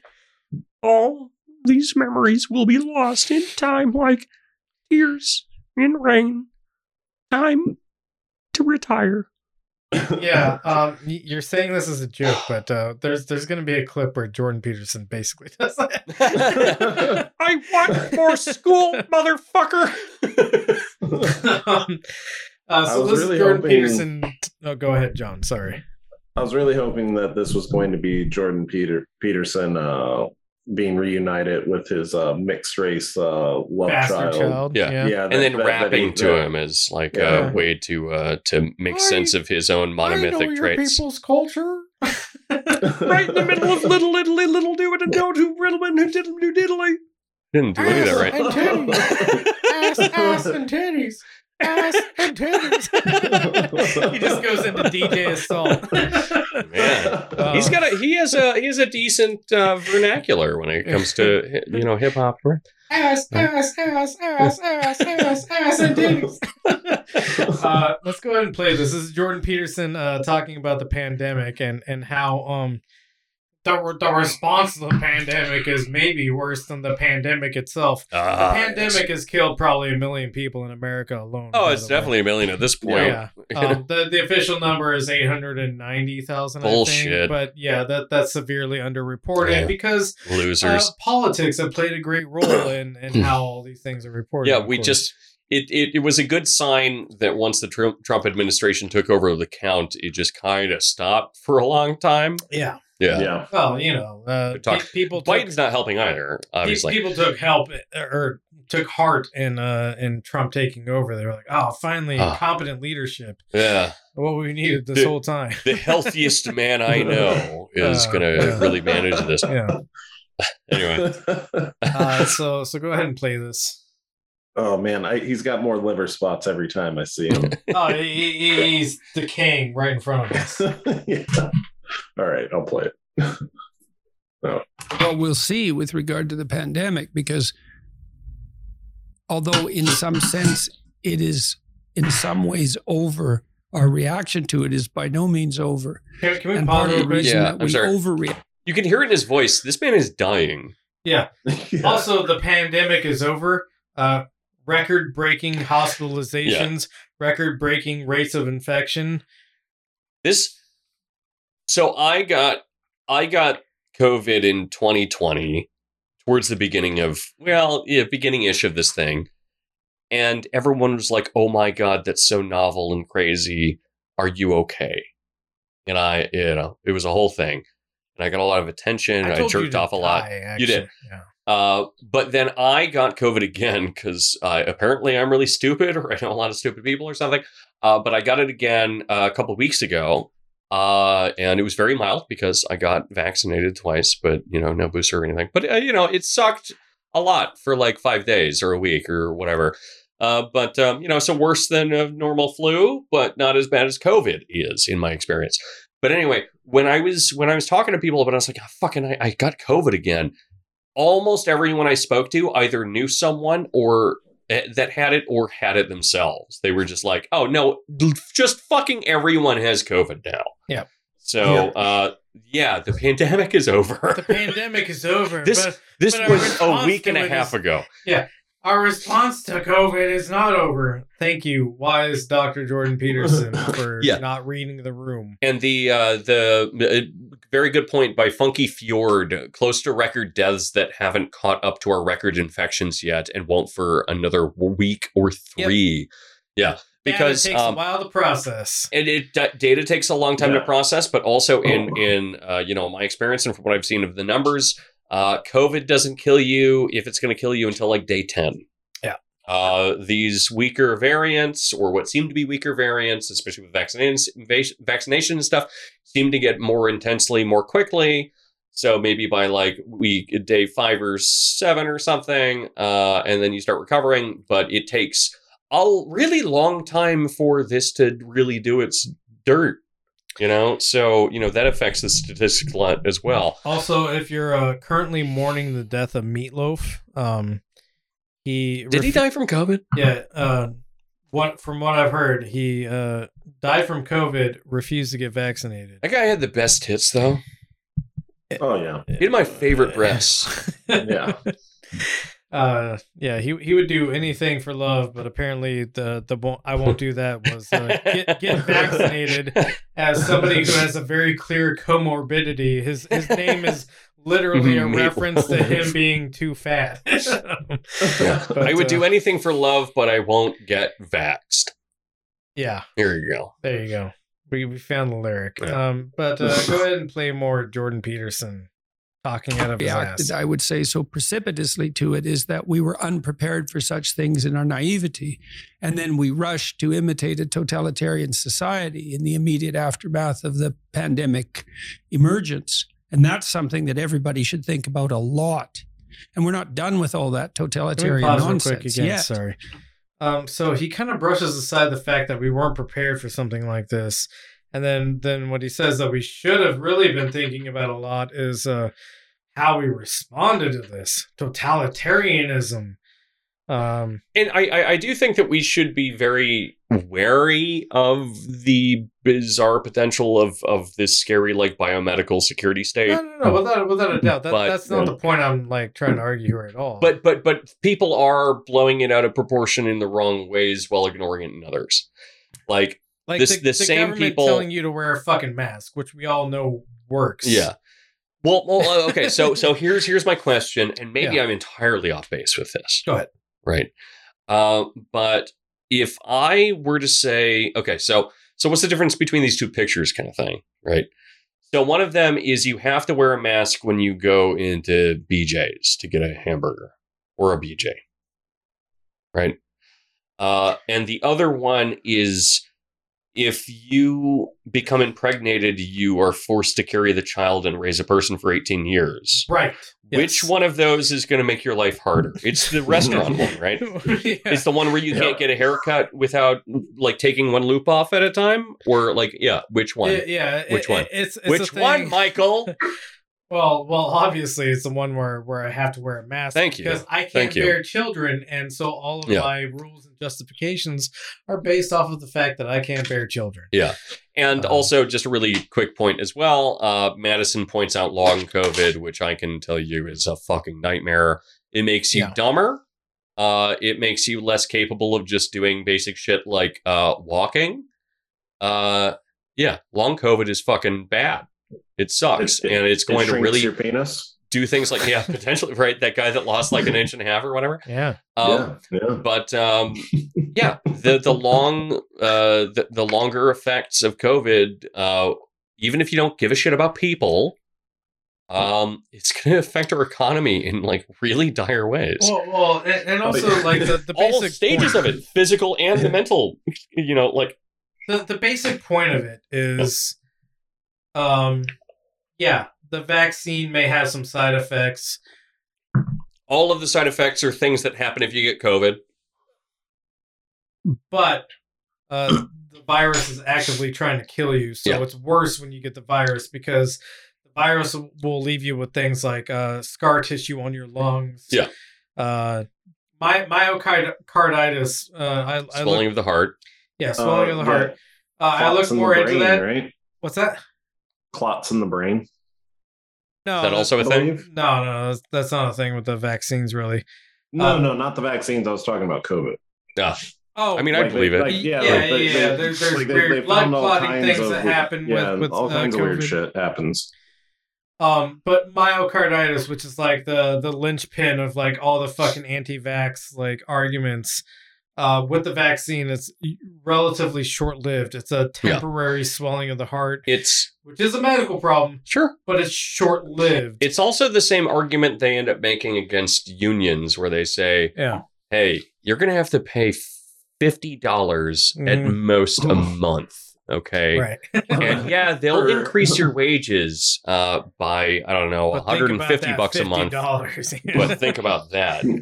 And also, by the way, anybody who's thinking about joining a union, a lot of unions at $50 a month also covers your health insurance. Yep. Yeah. And again, $50 is the extreme high end of union dues. For sure. Like, it's like electricians and plumbers. Yeah.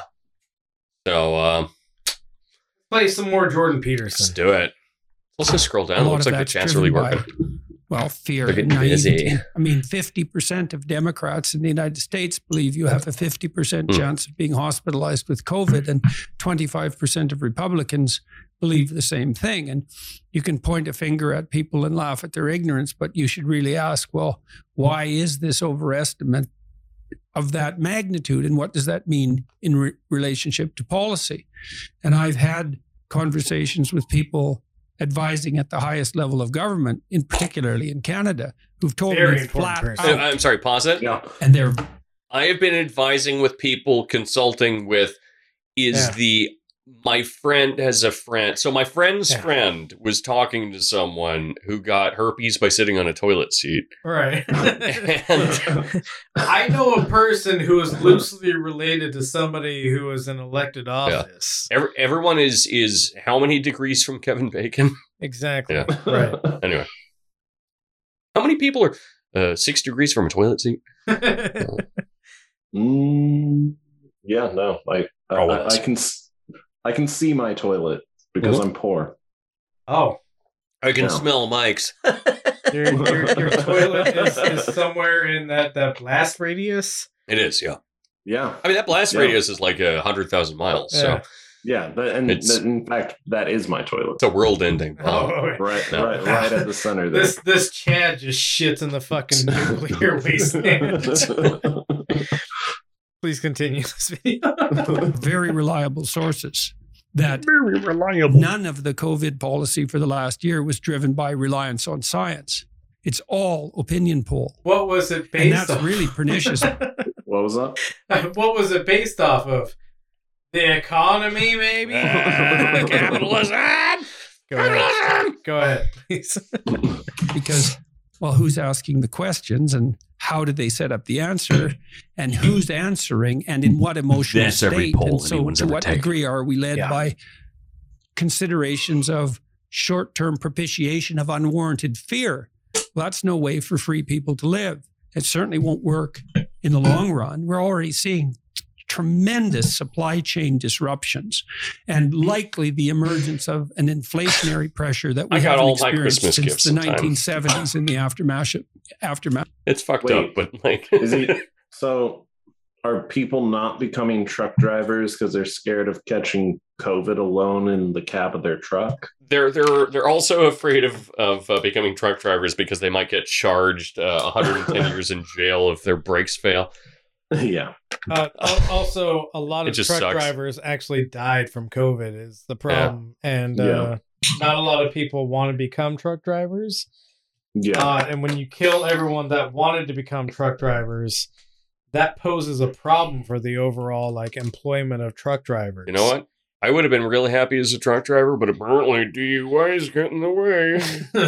Apparently, you can't drive and drink. You can't drive around with open Smirnoff, but you can do it with a meth pipe. And the cops won't even listen to you to say, "Hey, I actually drive better this way." Yeah, I'm more focused. I'm more focused because I'm afraid of breaking the law. Exactly, when I'm that's my favorite thing. I drive better when I'm high because I'm very careful.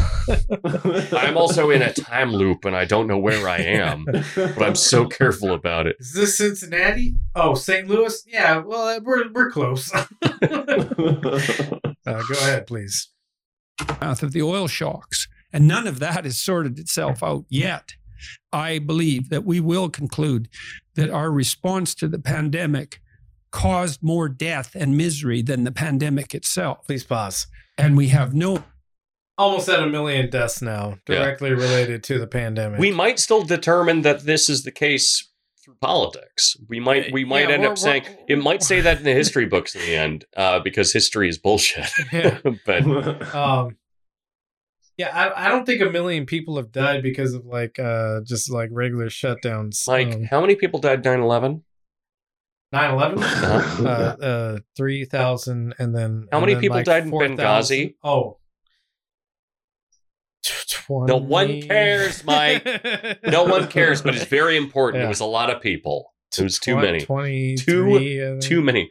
I think it was less than that. Yeah, I think I'm on the high side of estimates. I think at most it was a dozen. Yeah. It was either 4 or 14. Benghazi. Yeah. So how many people died during January 6th? 4? 3? 2? 1? Somewhere between 1 and 6, and are cops people? Half of those debatable. Yeah. But we're still going to try to treat it like the worst thing that's ever happened. It was. 890,000 people, I think, is the official tally. Might hit triple 9/11s by day. And that was somehow just I don't know, closing down the economy, paying some people to just stay home is worse than 890,000 deaths. Yeah. I'm sorry to do this to this person. I'm not going to name them. But you know how I learned how to spell the word triple? Because it only has 1 P in it. The way I learned how to spell triple is that once you've added 2 P's and you're on your way to triple P's, you've gone too far. It has far fewer P's than you think. I remember everything through very complicated, stupid mnemonic devices. which is why my brain's like this. Anyway, who wants to talk about Deluxe? Let's play some more of this clip. End game in sight. Another thing I asked the people that I was speaking with, it's like, when is this over? Well, we don't know. Well, what would over look like? Nobody with 2 brain cells to rub together has ever asked fucking Jordan Peterson when the pandemic's going to end. Well, here's the thing for me is that no one has ever. I'm sorry. The only way that this is going to end is if we get such mild forms of COVID that it doesn't do anything. Yeah. Right? Yeah. And then it's still going to be a danger that something horrible will come out of that, where suddenly we have like a super COVID that just murders everyone. Well, but COVID is part of life now. If anyone that I've ever spoken to that said, when this is all over, those people have been stupid. They're just dumb people, because this is just part of life now. You remember, if you ever watched cartoons in the 90s, one of the ongoing gags was a cure for the common cold. And it's because even the most basic piece of shit knew that you couldn't cure the cold. Right. And it wasn't worth it. And that's what COVID is. we basically allowed something to become a permanent part of our we were panicking about MRSA, and we were like, let's just do the same thing but with the cold. Right. It's permanent now. Yeah. It's endemic, I guess. Yeah, it's here. It's moved from pandemic to endemic. It's now the flu, but worse. We could have stopped it, and now we have another thing that we have to contend with every year, every couple of months. I mean, that's the thing. Is that it doesn't seem to be seasonal either. So, like, you're going to have the cold, where it's like, really, you're calling up because of the cold, and then you're going to have you're going to have the flu, where it's like, oh man, okay, you get 3 days off for the flu. That sucks, though. Get your flu shot, and then you're going to have COVID, which happens all the time forever. And you're going to be like, I need to take 2 weeks off from work to recover from this, but they told me I have 48 hours or I get fired. Well, the thing is, and I get a new vaccination every 34 hours. Seasonality depends on seasons happening. Also a good point. Seasonality But COVID seems extremely resistant to that anyway. True. So. But it's worse when you don't have seasonality. Remember when they were saying it would be gone by summer because it would be hot and sunny? Elon Musk said that it would be gone in 2 weeks. What a fucking dumbass. That guy's the person people think is a genius. Same with this guy, by the way. Let's play more of his shit. The genius. Yes. More Jordan Peterson. The brain genius. Well, we don't really know. And now what you see is this insistence on about a monthly basis that a new and radically different variant has emerged. And this viruses mutate all the time, but this virus particularly mutates. And there are small mutations and medium-sized mutations, numbers, let's say, and also effect, and larger scale mutations.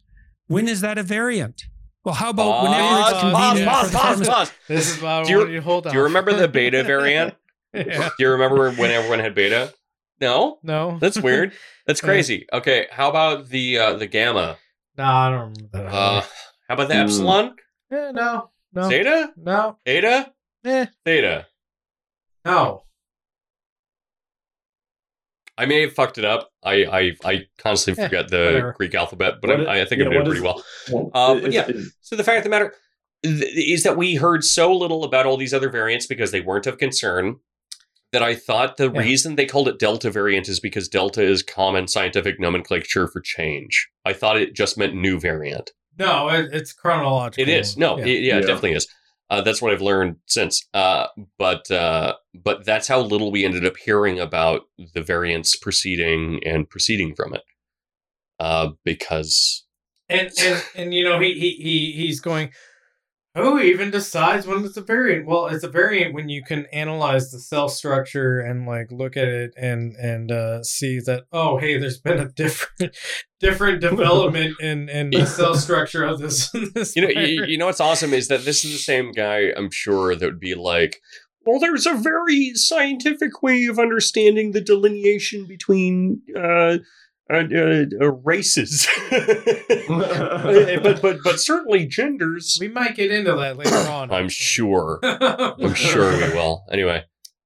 But yeah, his entire thing is like, well, who decides what a variant is? A variant is when you look at the virus under a microscope and you go, oh, hey, this fucking changed. That's a variant. That's literally all a variant is. Yeah, there has to be. I think it's a percentage change in the genetic code. Is that what it is? Yeah, I mean, it has to be like a very substantial change, which is what we're seeing a lot with like the spike proteins that are developing out of COVID or whatever. And so when enough of that develops, they go, oh yeah, this is now a new thing that's more contagious or maybe not as contagious but more deadly. Like these things kind of interchange. Viruses are like extremely well known for changing evolving extremely quickly. Yeah. But that's their thing is that they evolve very quickly. But here's the thing: is that I remember being astounded, and actually I think I was going off about this last week. Where why can't people process basic like microbiology? But then I've thought on this a little bit, and I again, just like every time that Ted comes on and we say people aren't stupid. Yeah. I still generally believe that. But if people can't understand macroevolution, they probably won't understand this, I guess. Or if they're resistant to one, they're going to be resistant to the other. Yeah. And to be fair, this is not a majority view that... No. Yeah. But it's enough. This is a minority-driven view that has power because capitalism is very powerful. And the capitalist preference is that we just ignore that this virus can develop in such a way. Yeah. That's really all it boils down to. It's not that most people actually agree that like this is happening, this is real, and we need to like do something about it. But we will be talking about essentially this in workshop tomorrow, so everyone's invited that's watching. Minor literatures. You get it. But the opposite, because he's pretending to be minor, even though he's not. No. He is an establishment literature. He's a majority literature. Yes. Continue. Pharmaceutical companies think, well, that's cynical. Is it now? The biggest lawsuits in the history of the American judicial system have been levied against the largest pharmaceutical companies on a regular basis for the last 20 years. And since when has it been a proposition of the political left that pharmaceutical companies necessarily... It's not a proposition of the left. Nobody thinks that the pharmaceutical companies should be believed on the left. Literally nobody I've ever talked to on the left, and I know literally everyone dislikes the pharmaceutical companies. Everyone dislikes the pharmaceutical companies. However... we understand that the pharmaceutical companies can also make medicines that are good. Yeah. The problem we have is that they monetize it. They abuse patents. They prey on people who don't have financial means to afford their medicines. It's not about whether or not pharmaceutical companies make actual pharmaceutical helpful things. It's that pharmaceutical companies make helpful things and then they abuse people for those helpful things. Yeah. I understand that Ford is a bullshit company, but also if I'm going to... The car gets me from A to B. Exactly. But it's going to drive me to work, so... Continue, sir. Yeah. We have our best interests in mind. Now, I'm not particularly cynical about pharmaceutical companies. I think they have a hard job, both in terms of research and development and marketing and sales. And they're going to do what they can to market and sell. But that doesn't mean that they are now to be the arbiters of all public policy, because our politicians are too cowardly and incompetent to do anything but devolve their responsibilities to so-called experts, domain experts. Politics is not public health. That's medicine. Stop. Politics This is actually very much public health. This man has never read Foucault or Agamben, one of which would agree with him. Has never fucking worked in the public sphere. Yeah. Politics directly impacts public health. Whether or not a sewer system gets installed in your city and where it drains to is a matter of politics. Well, I mean, it's because he thinks, or his definition of politics is performance of power absent of any action or anything else. Of course. Like that's all it is. He has no politics is when you impregnate a Chad, as they would have said back in 2001. Does anyone remember that? That's the funniest joke I could think of as an old person. When you impregnate a Chad, that's so much funnier now. Actually, I can't laugh at it, but it's very funny to me. A little bit funny. It's very funny. Yeah. It's so funny. Anyway, continue. Politics is the art of analyzing the entire situation and charting a course forward, all things considered. And for politicians to trot out the experts and say, follow the science, just means that they've abdicated their own responsibilities. Yeah. And I think it's appalling. We don't have to watch any more of this clip. Politics is analyzing all things and charting the best course forward. So why is there a difference in politics then? Yeah. What's really funny is I'm sure he said it at one point, but if you walked up to Jordan Peterson and said, do you agree that politics is war by other means? Oh. He'd be like, oh, yeah, absolutely. Right. It's like, so what are the limits of war? Mm-hmm. And what are the limits of politics? Do they belong in little squares? No. Anyway. Let's go to the next clip. So we've just heard Jordan Peterson talking about how... And Matt Taibbi looks like shit. He has more hair now. That is not Matt Taibbi. He looks older and younger. My boy, Matt Taibbi. I haven't seen any of his shit in a long time. He's after Rolling Stone kicked them off, or broke the contract or whatever the fuck. Yeah, so they left the Rolling Stone contract. Yeah. Matt Taibbi is working on a book now, so he's not a part of Useful Idiots anymore. Oh, okay, it's just the annoying lady. Well, yeah, it's the annoying lady. She was fine. She was fine. Yeah, she's fine. Please. Erin Mate? Yeah, Erin What do I know Mate. that name? Who's that? He did a bunch of really good reporting on Russia and Ukraine and stuff like that. Okay. So it's always Russia, Ukraine reporting people that go on Useful Idiots, huh? Yeah, I think so. Probably that's part of the name. It's pretty good now. Yeah. Okay. I mean, I like Matt Taibbi in a way. I mean, enough. More than Glenn Greenwald. I used to always say that. People are like, Glenn Greenwald is pretty cool. I'd be like, I don't know. He seems like a shittier version of Matt Taibbi. And they were like, oh, I don't know about that. And now Glenn Greenwald is a fucking R-word. And everyone's real quiet. Everyone's real quiet about the fact that I was right all along. Like I always am. I've never been wrong. Ever. Okay. About anything. Yeah. We'll talk later. My life is perfect. So we just heard a bunch of Jordan Peterson complaining about rules and totalitarianism. Mm-hmm.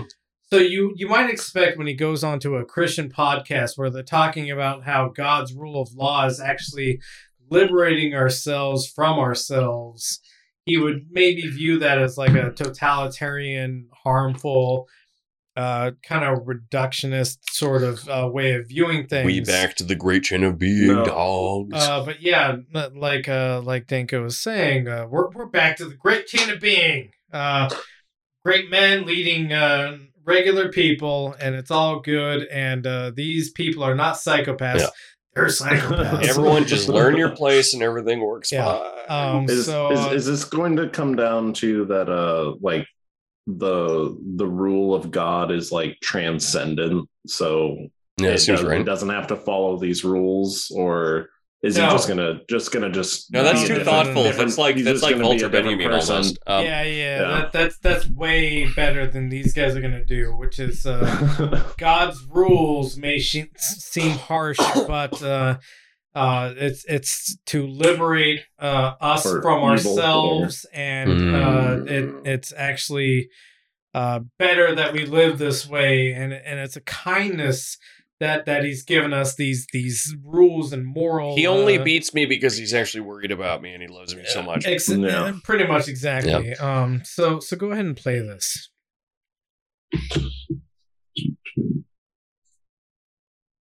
Seeking to do, always imperfectly because we're imperfect, but both need to be there. There needs to be the moral, the high moral calling, but also the great mercy, both. Because I think one without the other is going to be. Sorry, pause for a second. I'm really sorry. The man sitting next to Matt Taibbi really wants to kiss him. Definitely. It is. It's weirdly apparent to me that he's like staring at his mouth the whole time, thinking like, what if I kissed him right now? That would be fucked up. But like, what if I did that? Anyway. Well, also, who does he look like? He looks familiar. He does. He does. What the fuck? If a man has a soul patch, he's a homophobe that really wants cock. That's what a soul patch means. It's the signifier. It's like how you tickle the balls. It is. Well, it's like a ring in one ear or the other, but it transcends that. It's just a soul patch because it says, "I'm not gay. Please know that I'm gay." Yeah, everybody knows that a soul patch is a coom bib. Yeah, unless you play jazz, in which case it's possible that you're bi. Yeah, maybe even straight, but probably not. I mean, it's a soul patch. Yeah. Anyway. And the high moral calling, again, is for our own good. The law is a form of grace. This is how we flourish. This is how... He has psychotic shark eyes. Yes. Yeah. and please note that he's saying the law is for our own good. The law is grace. We are given these rules so that we may flourish. We've just listened to Jordan Peterson talk about how all the rules surrounding COVID are tyrannical and horrible and oppressive, not for our own good. He's also like shaking a little bit as he speaks, as Matt Taibbi next to him stays like pretty calm, but like within his own space. Yeah. And so that's not Matt Taibbi. And so it's very evident which one of them is the Dom. Sure. Oh, at this point, I thought that was Jordan Peterson before the rehab dungeon. Yeah, like a... Go on. We become happy.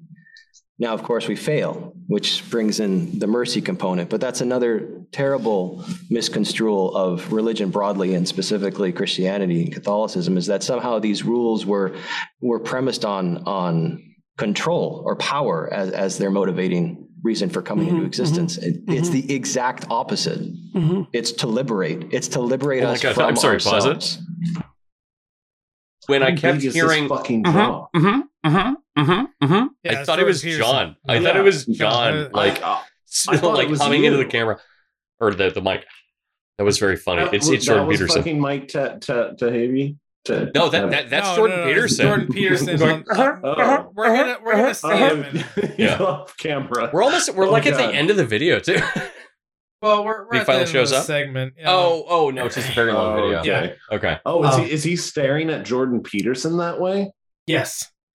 Man, with his chin, he's staring with his chin. He's not staring with his face. He's literally just said that these laws are to liberate ourselves from us, or liberate us from ourselves. Yeah.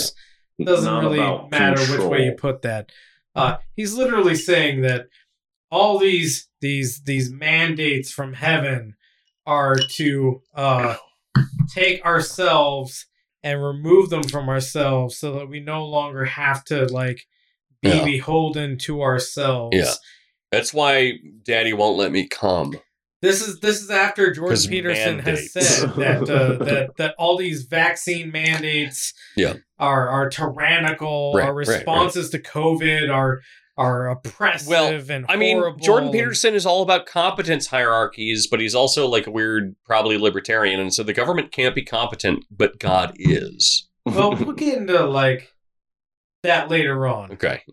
So continue playing this. I guess it's the other thing he's in a different room. that seems to have worked in my lectures. It's like a lot of this A lot of the work I've done was motivated by my attempts, I suppose, to understand hell. And then more than that, like, how is it that you become an active contributor to hell? Dante and you might say, well, hell isn't real. Oh, yeah? No, please continue. Oh, I thought we were going to talk about how Dante solved this. No, it's just evident. Like, you make your own hell. There you go. Done. Yeah. Get further from God. Well, and I would say then, well, you haven't looked enough if you think that's true. You're fortunate enough so that you can believe that's not true. It's I just know realized nothing something about history, and you've been unbelievably sheltered in your own life if you don't believe that hell is real. Pause. And, I just realized what he sounds like, even more than Kermit. Yeah. He sounds more like this than Kermit. No, like more like it. Oh, sure. Yeah. But he sounds like that feeling when you're really busy doing something, you're really focused on it, and you realize you need a shit. But you're like, fuck, no, I really want to get this done first. And your like legs are shaking and shit, and you're just like, oh my God. I have to go to the bathroom now. I'm gonna have an accident as a big boy if I don't go to the bathroom right fucking now. As a big boy. Yeah. Who pays rent? Who pays rent? And yet they let me shit myself. They won't invent technology to stop that. And so you're just like, oh my God, I gotta do a thing. I gotta finish this, but oh my God, I gotta shit. And like it gets your adrenaline spiking. Yeah. And like your extremities are buzzing and your skin's like, you're just like, there's something real big in my ass. and that's what it feels like, is his voice. Yeah. It's thank you. See, and then like, someone please clip that. And don't do that. Coupled by fucking Jordan Peterson's like terrifying face right now. Yeah, he's like a leather handbag, but somehow he doesn't look like he's been outside. He does not look well. Yeah. Yeah. Continue playing this, please. Maybe only someone cruel would wish that ignorance be stripped away from you.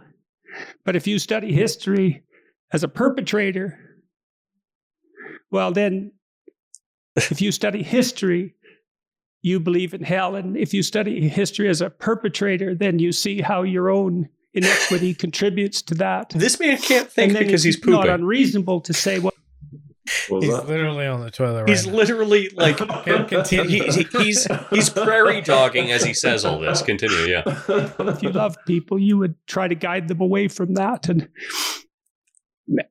when I did my Maps of Meaning lectures at the university and in public, that's always in the back of my mind. It's, well, look at what happened in Germany, and look at what happened in the Soviet Union, and look at what happened in China, and how do you act so that happens? Well, I wouldn't make that happen. It's like, if you say that, then you would, because you don't know enough.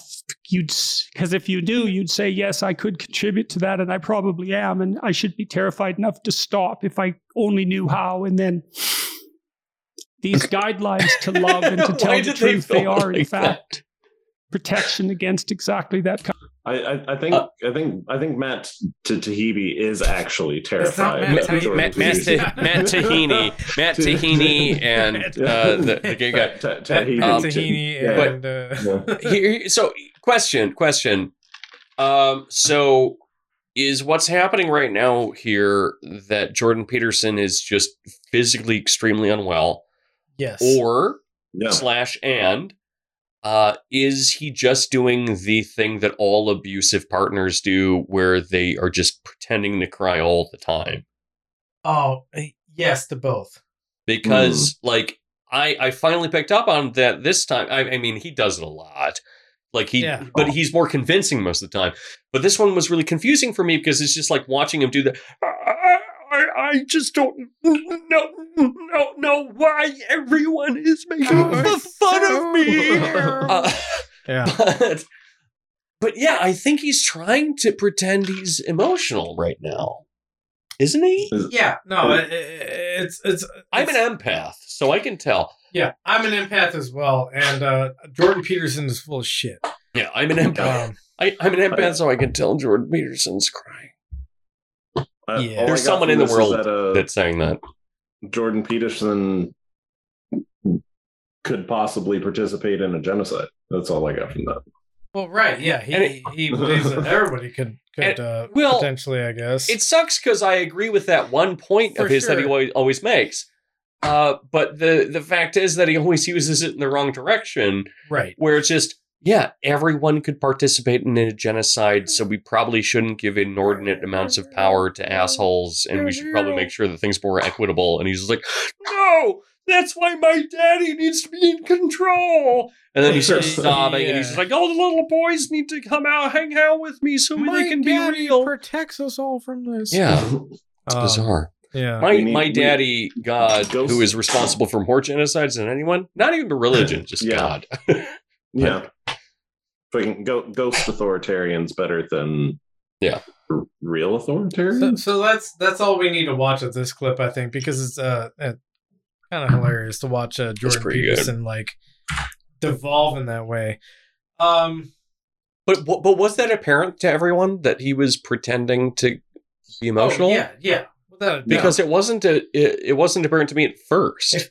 If you don't believe in hell, then you've lived a very privileged life. It's the only way. And I've seen so much Jordan Peterson, but I was convinced at that point in time, maybe because I've seen a lot of him, that he was just being sick, shitty Jordan Peterson. But then it's like, oh no, it's because he's trying to do his old emotional thing, which I don't feel like he's done in a while. Or not as much. He's coming back around after the Benzo rehab. Yeah. You know, we brought him back. We brought him back.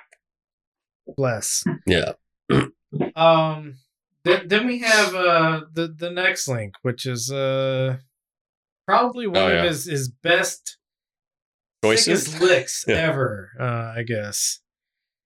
Jordan Peterson, why I'm no longer a tenured professor at the University of Toronto. Because I'm emeritus. The appalling ideology of diversity, inclusion, and equity is demolishing the education... sorry, go back up, John. Oh, sorry. Demolishing education and business. Oh. Probably an emphasis on business. Yeah. Well, education's a business, Michael. If you could zoom into the body of the article here. I really apologize to do this, but I had to see myself out real quick. Go cry for a moment. But if you want to read the article, I've read the article, so... So Jordan Peterson, all right. So if you want to scroll down a little bit so I can see the text at the top there. Yeah. I recently resigned. Oh, no, I'm sorry. I should do it the right way. I recently resigned from my position as full tenured professor at the University of Toronto, which isn't quite as good as McGill, but I took it.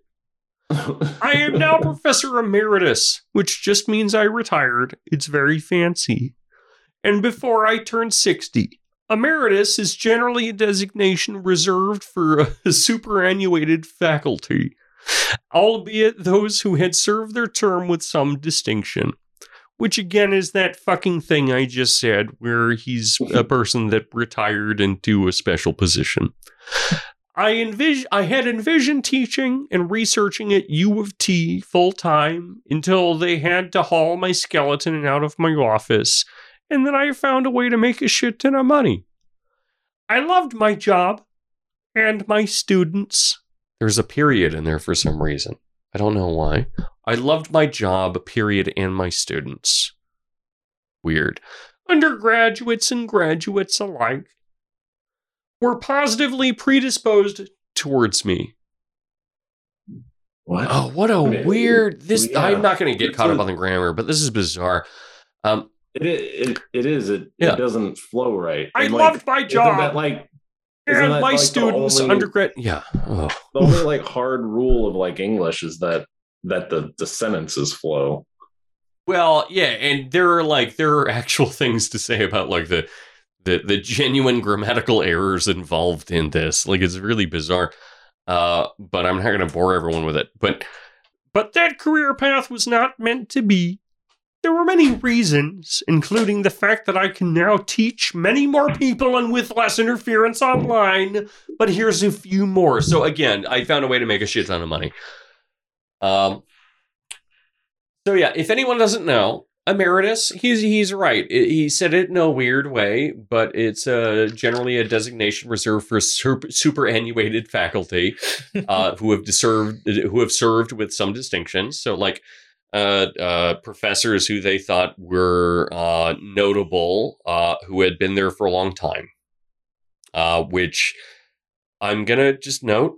Jordan Peterson is old and probably going to be dead tomorrow. Thank God. So superannuated and high distinction sadly fits, So, yeah, he's acting like that's a weird thing. But of course he would be. Yeah. He's the only professor that's ever found himself in this circumstance, really. It's kind of what he would have you believe, I think. Yeah. But no, this is a thing. If you published enough, if you're well enough known, and you're like, I'm going to take a step back, they're like, well, we want you on the faculty, you piece of shit. And so you're emeritus at that moment. Yep. So, of course, very hard to get to tenure. But once you get to tenure, if you're a fancy motherfucker who has a bunch of publications and on Joe Rogan, then you can get emeritus pretty easy. Yeah. And mind you, emeritus doesn't mean that you're like some sort of rebellious force. No, it's the opposite usually. Yeah, really what it means is that you've upheld the status quo to such a distinct degree that you become like a part of the structure that upholds the status quo. Yeah. Universities and academia in general, I'm sorry to say, are not like revolutionary forces a lot of times. Yeah. I won't name drop, but I know very closely a professor emeritus at UCSD who does political science political science. You can talk about me. It's fine. Yeah. But he and I, every time that he and I go to lunch, he and I get into an argument about whether or not it's cool that Jacobin chose the name Jacobin. Because again, he's not a revolutionary. He's a person who is pretty status quo, who is generally left, or left enough, but still not rebellious enough to be knocked out of emeritus position. He got tenure for a reason, like he's status quo. That's how this works. So you're telling me that the present structures of power don't typically choose people that are threatening that structure of power. Threatening that structure of power, which is really funny because tenure was originally invented that they could stop the government from forcing them to fire people that are like against the Vietnam War and stuff. That's how most quote unquote rebellious structures kind of form. Well, yeah, I mean, I hate to be that guy that says this, but the reason that they call revolution is because it revolves. Right. Yeah. But yeah. And then of course the capitalist neoliberal capture machine. The every time you deterritorialize something, it snaps into a reterritorialized space. If you want to check out us tomorrow morning, we're doing the Trincado workshop. We're going to talk about the deterritorialization, or you could just think about like the Che Guevara T-shirt sold by Hot Topic. I mean, that's a pretty good example. Or the fact that like if you think about Biggie Smalls now and like who's probably singing that in their car, it's a white lady. Yeah. 9 times out of 9.1. Exactly. Can we continue reading this letter from Jorbo Peeberson? But here's a few more reasons I left, of course. First, my qualified and supremely trained... What the fuck? Yeah. Hold on. I'm sorry. I couldn't read the article. First, my qualified and supremely trained heterosexual white male graduate students. I was inserting shit before as commentary in his voice as a joke. I thought you had read before, and so I wasn't prepared for him to own himself like this. So okay, so from here on, just know. Pass me the Smirnoff. Yeah, here's the Smirnoff, the very high quality vodka we're drinking. But from here on out until the end of it, I'm not adding anything. This is all just his words. Yes. Whereas that first paragraph, I did add things, but it should be obvious if you're not dumb as shit. First, my qualified and supremely trained heterosexual white male graduate students, and I've had many others, by the way. Unnamed, ungendered, unspecified. Whoa, that is such a shady thing to say. Yeah. I have a lot of great white male graduate students, and I've had many others, by the way. So I've had a lot of students that weren't white male, but they were shit. Is that what he's saying? Okay, anyway. Face a negligible chance of being offered university research positions. Well, yeah, it's oversaturated. Despite stellar scientific dossiers. This is partly because of diversity capitalized, inclusivity capitalized, and equity without Oxford comma and also capitalized. Mandates, my preferred acronym, DIE.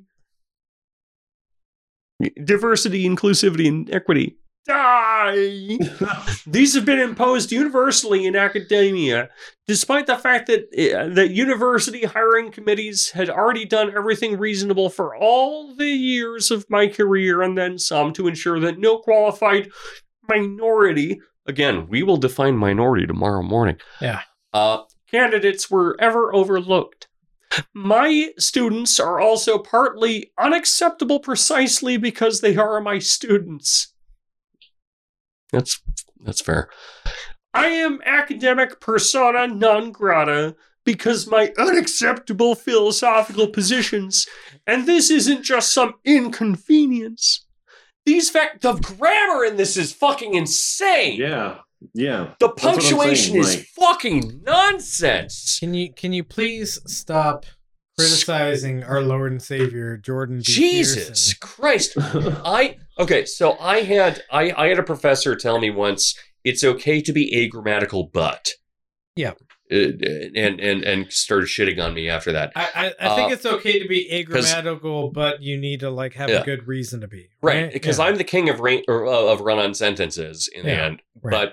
But this is fucking nonsense. This is a poorly educated, this is a high schooler. I've said for a long time that Jordan Peterson is just a horrible fucking writer. He's horrible. He's awful. I've read it. I've read his books with you. I've read 3 of his books. Yes, and I have not seen this shit. His brain is melting. He's dying. So, this man is dying. Maybe I shouldn't assume, but English is Jordan Peterson's first language, right? Yeah. Well, yes. I mean Canadian. Yeah. Canadian. Sorry, it was a dumb joke. Well, it doesn't read to me like somebody who's they're technically they're literate. You know, it does, but it seems like he's throwing darts and deciding where to put. I would say periods. It seems like somebody. I wouldn't say that it doesn't seem like English is his first language. I would seem like, or I would say that it seems like he's. No, I figured out what it is. Yeah, I'm not saying that he's not using words correctly, or he's not technically building a sentence correctly. He's dictating it into a program, and then he is Grammarly telling him what to do. Yeah, basically. Yeah, it's technically that was a sentence. In the context of the other sentences, it's not. But no blue underlines in Word. Yeah, it seems to me like somebody who took a graduate level linguistics class in English, fucking and learned academically how to speak English as opposed to actually talking to people. Funky Fjord notes, it doesn't read like someone who knows how to convey information using words, which is all science students, in my experience. But I've been reading a lot of science papers. I'm sorry. Anyway. Please continue reading. These facts rendered my job morally untenable. How can I accept prospective researchers and train them in good conscience knowing their employment prospects to be minimal? You work in academia, you fuck. Yeah. All of them are that way. Second reason. This is one of many issues of appalling ideology currently demolishing the universities and, downstream, the general culture. Not least because there simply is not enough qualified BIPOC, I'm shocked he's using that term, people in the pipeline to meet diversity targets quickly enough. BIPOC equals Black, Indigenous, and people of color, for those of you not in the knowing woke. Okay, so he had to shit on it after you used it. Yeah. This has been common knowledge among many remotely truthful academic. Among any remotely truthful academic who has served on a hiring committee for the last 3 decades. This means we're out to produce a generation of researchers utterly unqualified for their job. Does it, though? Because, well, they're minorities, Michael. Yeah. And we've seen what that means already in the horrible grievance studies disciplines. You could have said grievance disciplines. Why does the word studies there? I don't know. I don't know. I'm not... Again, grammatically totally fucking devoid. Combined with the death of objective testing, as we find ourselves like confronted with the crisis of replication and shit like that, where objective testing is harder and harder, has compromised the university so badly that it can be hardly overstated. And what happens in the universities eventually colors everything. Colors everything. Yeah. As we have discovered. All my craven colleagues must craft die statements to obtain a research grant. They all lie, accepting the minority of true believers, and they teach their students to do the same. And they do it constantly with various rationalizations and justifications, further corrupting what is already a stunningly corrupt enterprise. Some of my colleagues even allow themselves to undergo so-called anti-bias training conducted by supremely unqualified human resources personnel. That's fine. That's fair. I would agree, yeah. Lecturing inanely and blithely and in an accusatory manner about theoretically all-pervasive racist, sexist, heterosexist attitudes. Such training is now often a precondition to occupy a faculty position on a hiring committee. Don't be a racist. Yeah.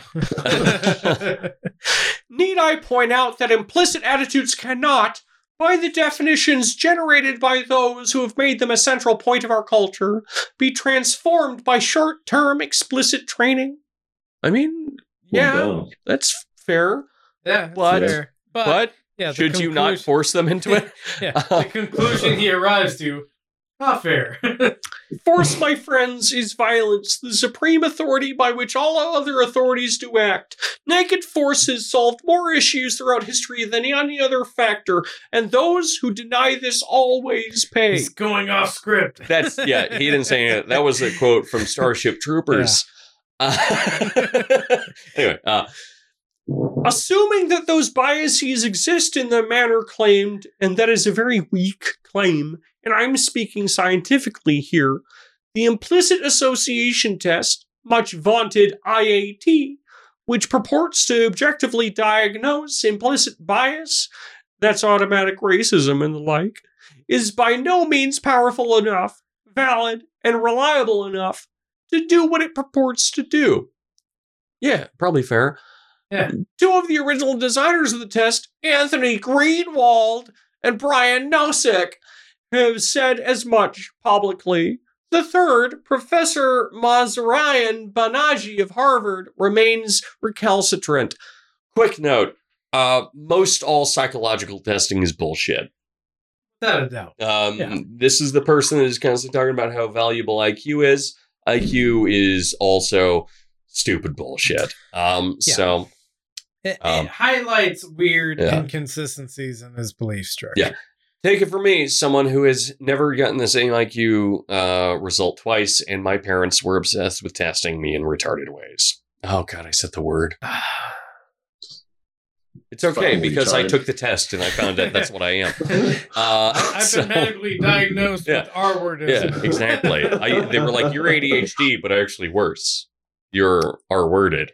Anyway, R-worded. That's what they said. They were like, we know, because we're also very smart people here, that it's gonna become woke in the future. Stop looking us in the eyes.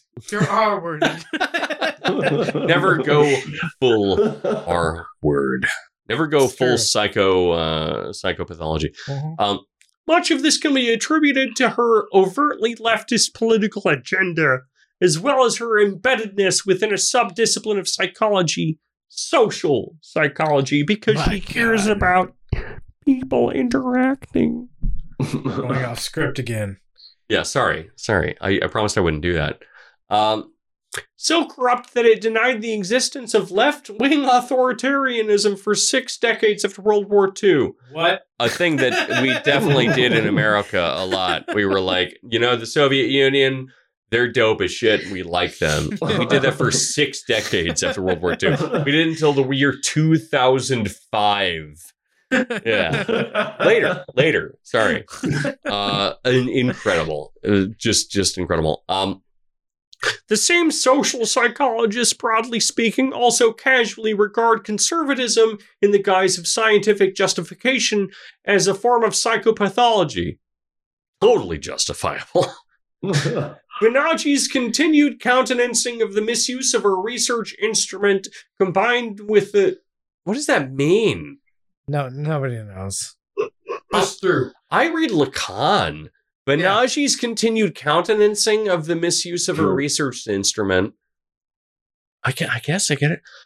Combined with the status of her position at Harvard is a prime reason we still suffer under the die yoke, with its baleful effect on what was once the closet.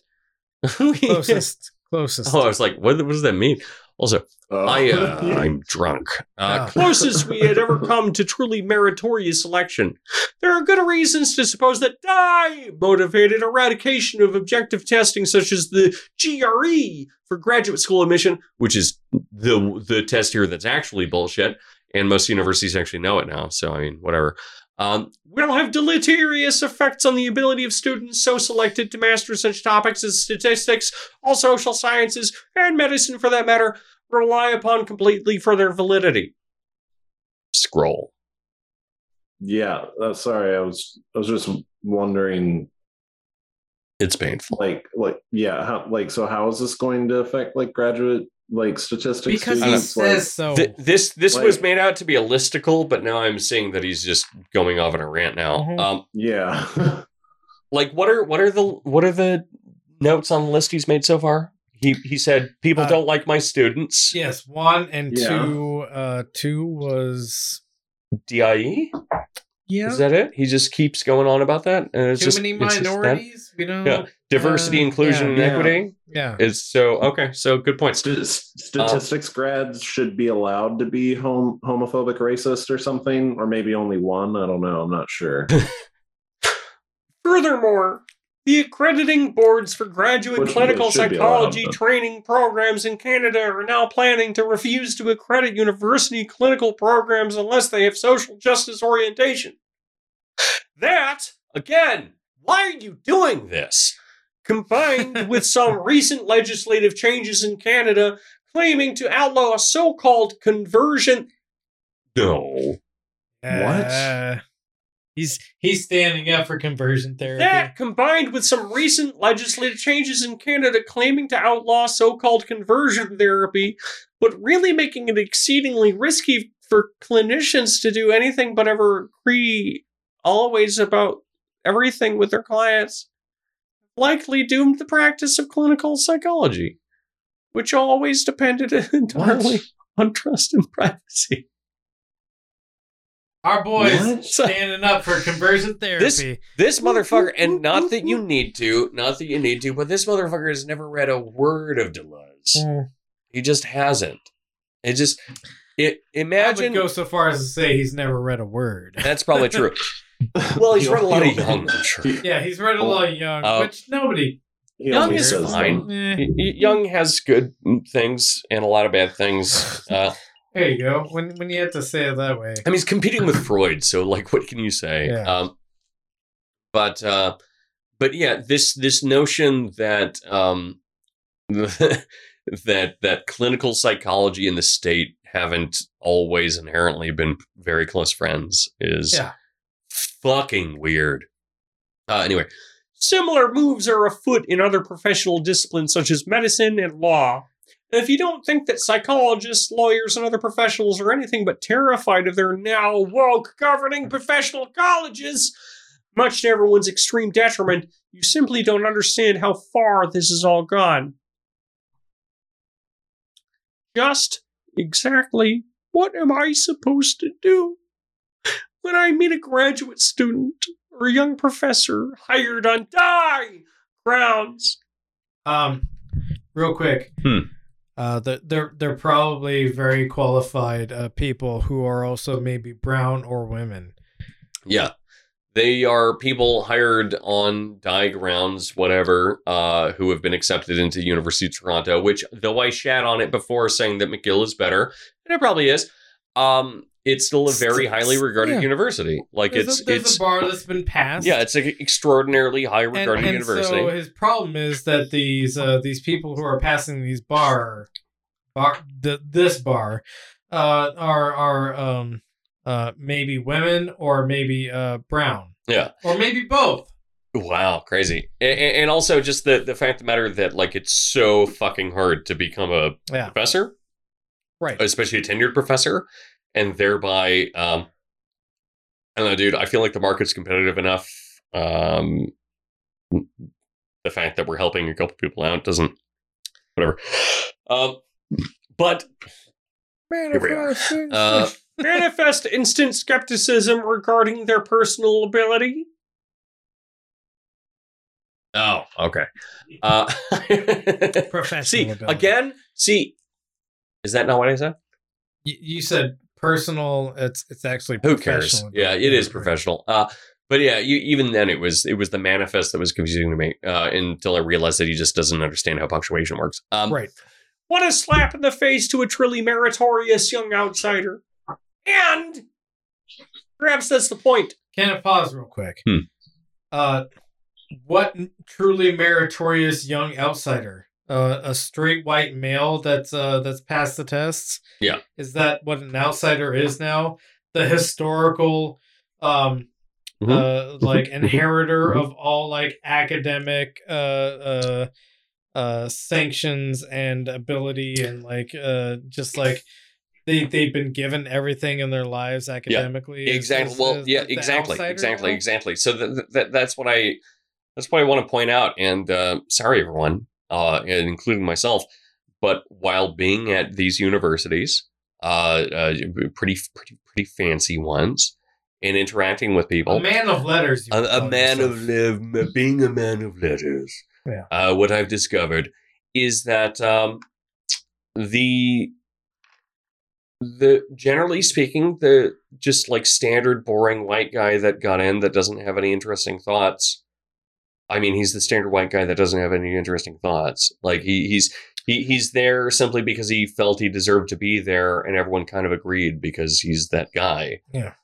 Whereas I generally did find like truly far more interesting and complex and worthwhile thoughts coming out of people who are coming from minoritarian settings, both because of the fact that they weren't necessarily expected to be there, and so they had more reason to like think of reasons to be there. Yeah. But also that when you're dealing with things like, again, minor literatures and stuff, I'm sorry, I keep on like as a meme, like referencing the thing tomorrow, but this is what we're going to talk about. When we're talking about these spaces where you have a comparatively low amount of social power invested in a certain space, you have a certain way of reinventing the way that power ends up functioning. And so if you want to have a really like intellectually interesting intellectual space, it probably would be best for you to hire fewer rich, white, straight guys. It's probably actually just best for the university. Damn, imagine that. Yeah, crazy. And I say that as one, Well, not one of those is missing. Not the rich part. Yeah, not the rich part. But yeah, it's straightish, whatever. But and for those of you who think I am overstating the case, how long is this? We're like halfway scrolled. Yeah. I hope there's like 1,000 ads at the end. Keep pushing through. And for those of you who think that I'm overstating the case or that it is something limited in some trivial sense to the universities, consider some other examples. Why do I read ahead? This report from Hollywood, cliched hotbed of liberal sentiment, for example, indicates how far this has gone. In 2020, the Academy of Motion Picture Arts and Sciences, the Oscar people, embarked on a 5-year plan. Does that ring any historical bells? It's about communism. Yeah. No. To diversify our organization and expand our definition of the best. Which, just keep going. Okay, all right. I'm sorry. I can't point out everything that's wrong. The best. They did so in an attempt. Shit, I lost it entirely. Yeah. Thank you, Daddy. They did so in an attempt which included developing new representation and inclusion standards for Oscars. Hypothetically, better reflect, underline, for some reason, the diversity of the movie-going audience. What fruit has this initiative offspring of the die ideology born with an E? According to a recent article penned by Peter Kiefer and Peter and Peter, but posted on on former New York Times' journalist Barry Weiss's Common Sense website. Great reference. And Weiss left the Times because it intrusion of radical left ideology into the newspaper, such as Tara Henley did recently vis-a-vis the CBC. I can't do this anymore. He's talking about fucking Barry Weiss and shit. I can't do it. I'm done. I quit the podcast. I quit life. I'm done. Peter and Peter on Barry Weiss. Who gives a shit about any of this shit? Why are we still talking about Jordan Peterson? Fuck you. Well, that's fair. Anyway, yeah. So should I read the rest, or no? Yeah. I wanted to see how far you could get through it God before damn. you had a meltdown. Barry Weiss is all I took, apparently. Yeah, Barry Weiss is a good. Which, good to be fair, where you should have a breakdown.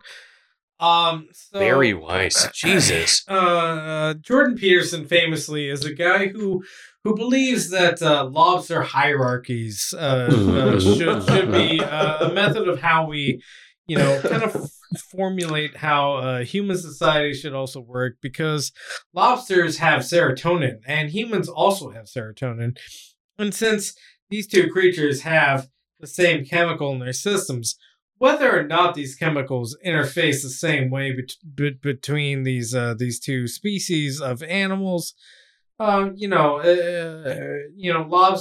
and this is a completely conjecturalist, unproven garbage bullshit science. Lobsters have a hierarchy based off of serotonin, and it turns out that that's not true. Don't worry about that. Chemical hierarchy. Can I point out one? No, you had your mental breakdown. Please don't strain yourself. Which is okay. So go ahead. If what we are concerned with is the similarity of neurotransmitters, and that's the thing that defines whether or not things are similar, right? And yet we're obsessed with a Jungian psychologist way of viewing the world through everything being a metaphorical narrative representing something else. That would imply that you believe in an incredible amount of neuroplasticity, which allows you to invent non-real worlds, which represent real truths.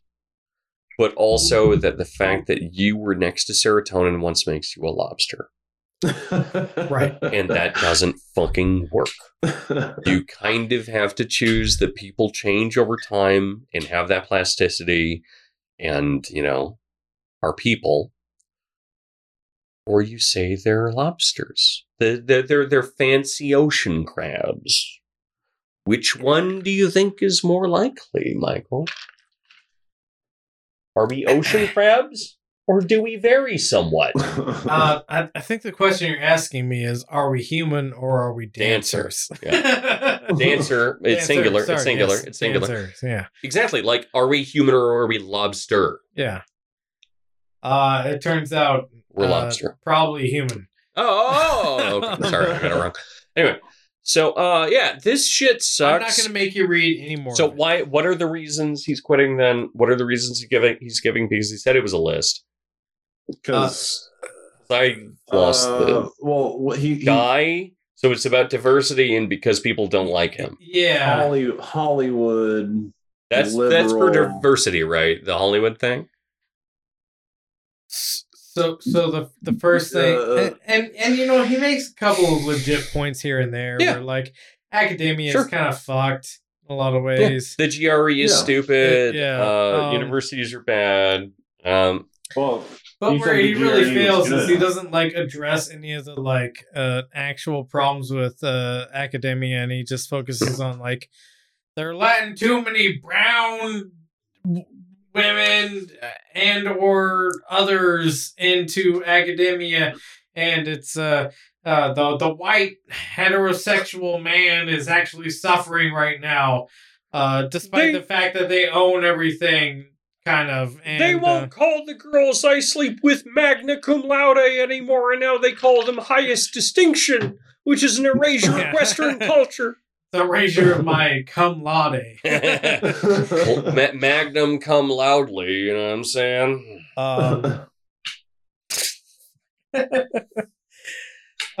So yeah, basically, fuck this. The guy who this is stupid. And I don't even want to do a podcast anymore.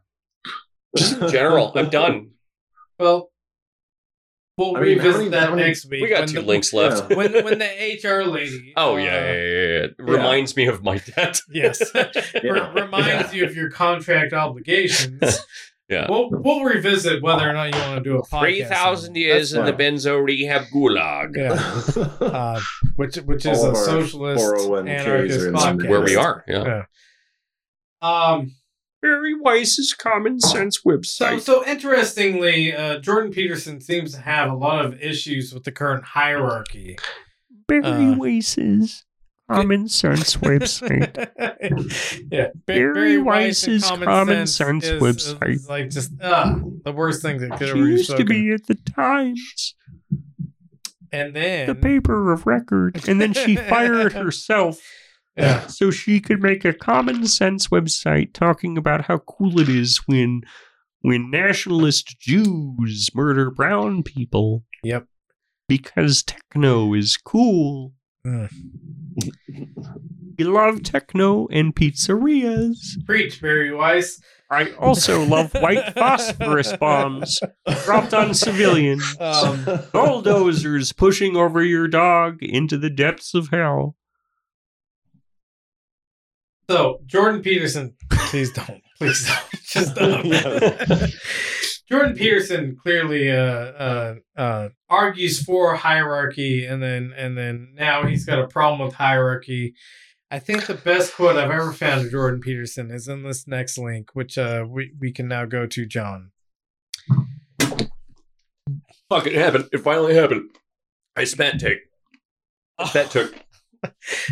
Fuck. Was it the picture of Jordan Peterson? It was the quote. Oh, it was the quote. It was a picture of the quote. I mean, he's got like the Twin Peaks Native American shit behind him, and that fucking quote is incredible. Can I do it? Can I do it? Because I spat all over your table in order to... No. I was hoping you would. Oh but my God. I wasn't expecting such a visceral response to this, so go ahead. This is a real Jordan Peterson quote. I verified it through his writings. So, please. The people who hold that our culture is an oppressive patriarchy, they don't want to admit that the current hierarchy might be prejudiced. Or, sorry, I'm going to repeat one. I'm going to do this again. It has to be perfect. Yeah. Just like because I'm very competent. Yeah. I mean, I think that's impossible now. But go ahead. The people who hold that our culture is an oppressive patriarchy, they don't want to admit that the current hierarchy might be predicated on competence. Dicks rule, y'all. Guys rule. Guys rule. It's guys night. It's guys night with JB Beep. The hierarchy is good. So when it serves Jordan Peterson, and then when it maybe doesn't serve Jordan Peterson, the hierarchy is no longer good and no longer based on competence. So I taught some argumentation seminars years ago, right? And one of the main things, honestly, I wasn't really very good at teaching back then. And so the main thing that we did, but it's still very useful, was that we would take phrases, either a quote from someone or just like a claim that someone's making, and we would just simplify it and reduce it until everyone was able to agree on the terms. Right? Like that's a really good first step in having an argument, a genuine one. Yeah. And so if we were to take this, we look at it and we try to reduce it as much as possible. What we would probably say is the people who hold that society is oppressively predicated upon men believe that this is so because they don't know men are great. Right. Yes. That was really sloppy. I would give myself a D for that, but it's still accurate. No. Like men are more competent than women, thereby they have control of culture. That's a real reduction of it. But, you know. Right. So how does this hierarchy of competence, which Jordan Peterson, I mean, this quote, which is always applied to Chili's for some reason. This quote kind of lays it out. But Jordan Peterson's like basic understanding of hierarchy is that it's always based on competence. Yeah. And so except for when it's a bad hierarchy, but we never know when that is until he says it. Exactly. The problem here is that now hierarchy has said, Jordan Peterson, you're a bum ass, dork ass motherfucker. It's true. Your shit sucks, and we don't like you. You got a stinky dick. Oh no, this is no longer predicated on competence. This is predicated on hating white straight men. This is predicated on hating me, which has nothing to do with my incompetence. Yeah. You know, because competent clinical psychologists get addicted to benzos and get their demons exercised by Russian like nursing home orderlies or something. With this competency like ranking, really. If we you know, maybe take like a, you know, some people say like a 40,000 foot view of things. Maybe like a 40-foot view of things in Jordan Peterson's life, where we just go, hey, weren't you the guy that didn't know that benzos were addictive? As a clinical psychologist, you never heard that benzos were addictive. And then you had to be like taken to a Russian benzo rehab dungeon, which I've heard some people describe it as. Interesting name. Well, it's a cascade of effects, right? Where so he is competent in one localized space in his studies, Clean theoretically, room, bucko, right? And then he decides that he wants to branch off. Yeah, and I am at a point, even though I do have a tendency to think that everyone's a cynical fake rather than a true believer. And that seems to come up a lot here.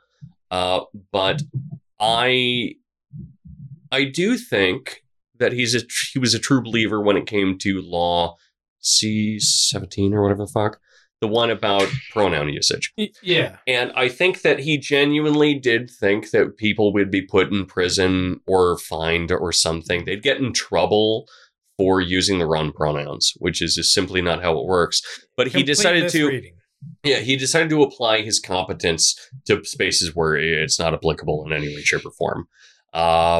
And what I assume happened in his personal life is that he felt competent enough as a psychologist, despite being someone that probably, based on what he said in his books and based on what I know about him as a Jungian and whatnot, probably wasn't, he's not a psychiatrist either.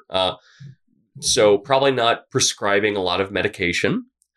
He allowed himself to believe that, he number one kind of didn't know that much about this medication, but the one problem in this theory is that his PhD thesis was about alcoholism, so he knows about addiction rather well, but apparently not about benzos.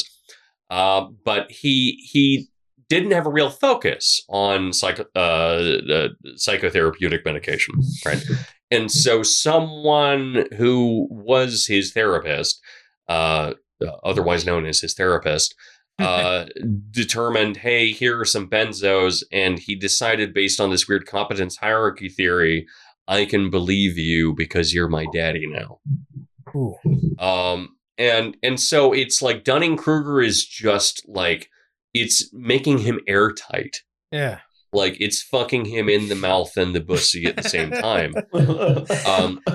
And he just can't understand why. And it must be escape it because his holes are fully aligned. Yeah. And it must be because the world around him is incompetent, not because he has an extremely, as most academics have, focused way of understanding the world. And he's actually totally fucking incompetent about everything else. Yep. Which is the biggest problem with academics, is that they think, I understand one very specific thing, I know everything else now. I can create a That's my problem, frankly. Unitarian theory of everything. Yeah. Well, that's what I'm going to do. Okay, cool. Yeah.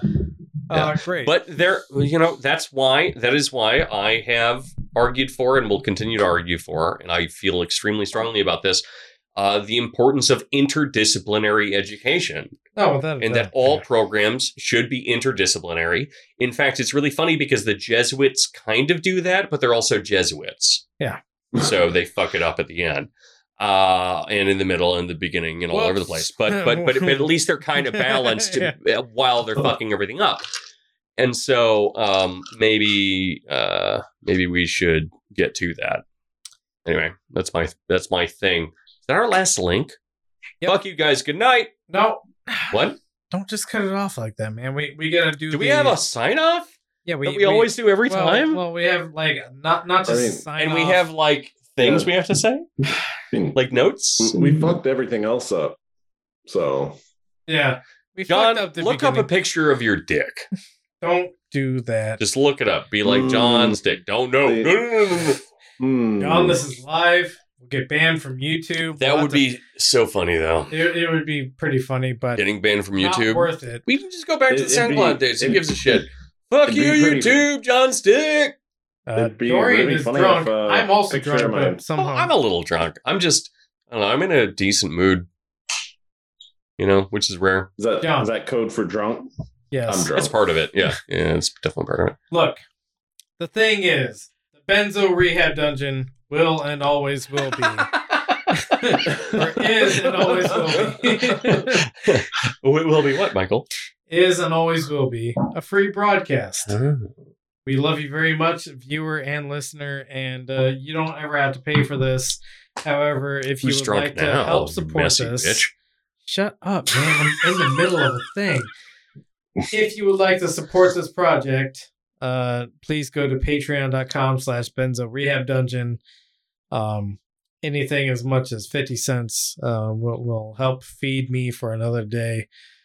I'm fat. Don't worry about it. Actually, it's funny because he doesn't spend any of this on his food. He spends it on things like microphones. Yeah. Because he's lying to you. He doesn't spend it on himself. Shut up. He's some piece of shit that does it for the podcast. He's a good guy.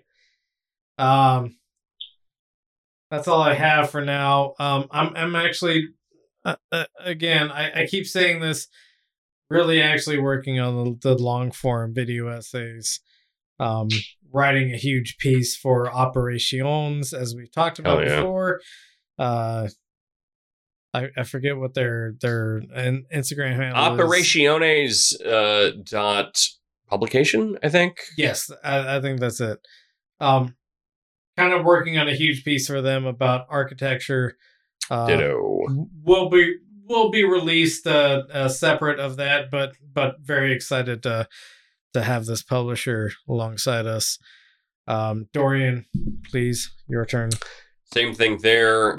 Again, like I've said 1,000 times now, we're entering into the more politically oriented portion of the workshop for the next month and a half. So we're talking about Deleuze and Guattari, Kafka towards a minor literature tomorrow morning. If anyone's interested, feel free to just come by, lurk, watch, whatever. Otherwise, we're talking about Fanon, Preciado, a few others, some existentialism even, which I'm generally not big on, but yeah, so we're going to be doing all that. So patreon.com/Truncata, TRUNCATA, or else just message Mike or myself and we'll give you a link. And again, we invite lurkers. You don't have to say anything, just hang out. Otherwise, I'm going to be recording that schizotopia.net same thing on Instagram episode about all the Matrix movies this weekend. So check them out. And like we gave a shout out to early in the episode, shout out to the Bringing Down the Grindhouse podcast. Also very easy to find on Instagram and elsewhere. Which I think I'm going to be doing some episodes with in the near future. Yeah. Also probably about Matrix stuff. So we'll have a good couple of partner episodes where we disagree. I refuse to have a Matrix episode without fighting you on it. Okay. But we'll let them know that we're going to be on it. Yeah. The episodes that I currently have kind of like in the works are about like how reviewers work. How a lot of media is kind of just like the same thing, just kind of like rehashed because it hits all the right notes. And this all sounds like a Matrix thing.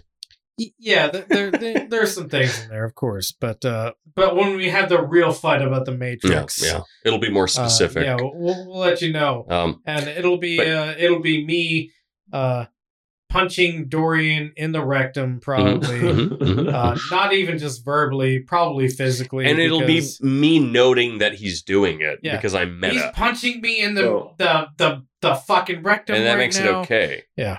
But yeah, so shout outs to both those podcasts. Check out their episodes on Witches, Scary Stories to Tell in the Dark, and what is the theory? The Nickland Hyperstition for Bringing Down the Grindhouse, which I was on. And then check out Schizotopia's episodes on Nickland and Lovecraft, as well as their episode on Bataille. Both of those are things that I was on, and we're excited about them. Also, quick shout out to 8 Plates, who we've both been hanging out with online a lot and loving. Yeah, we gotta do another Sunday fun day. We do. We really need to bring on another a food podcast with 8 Plates and Pee-wee. Both some of my favorite internet people. And again, check out the episodes that we've done with them. Also, real quick, not to keep extending this end portion, but we're gonna do another religious deconstruction episode this Sunday. Really? Yeah. What are you doing there? Jacob's What's the back. We don't have a specified topic. Jacob's back. Jacob's back. We have a couple of topics that we want to discuss. Maybe some great man theory is going to slip its way in there. Oh yeah. The religious deconstruction episodes are coming back.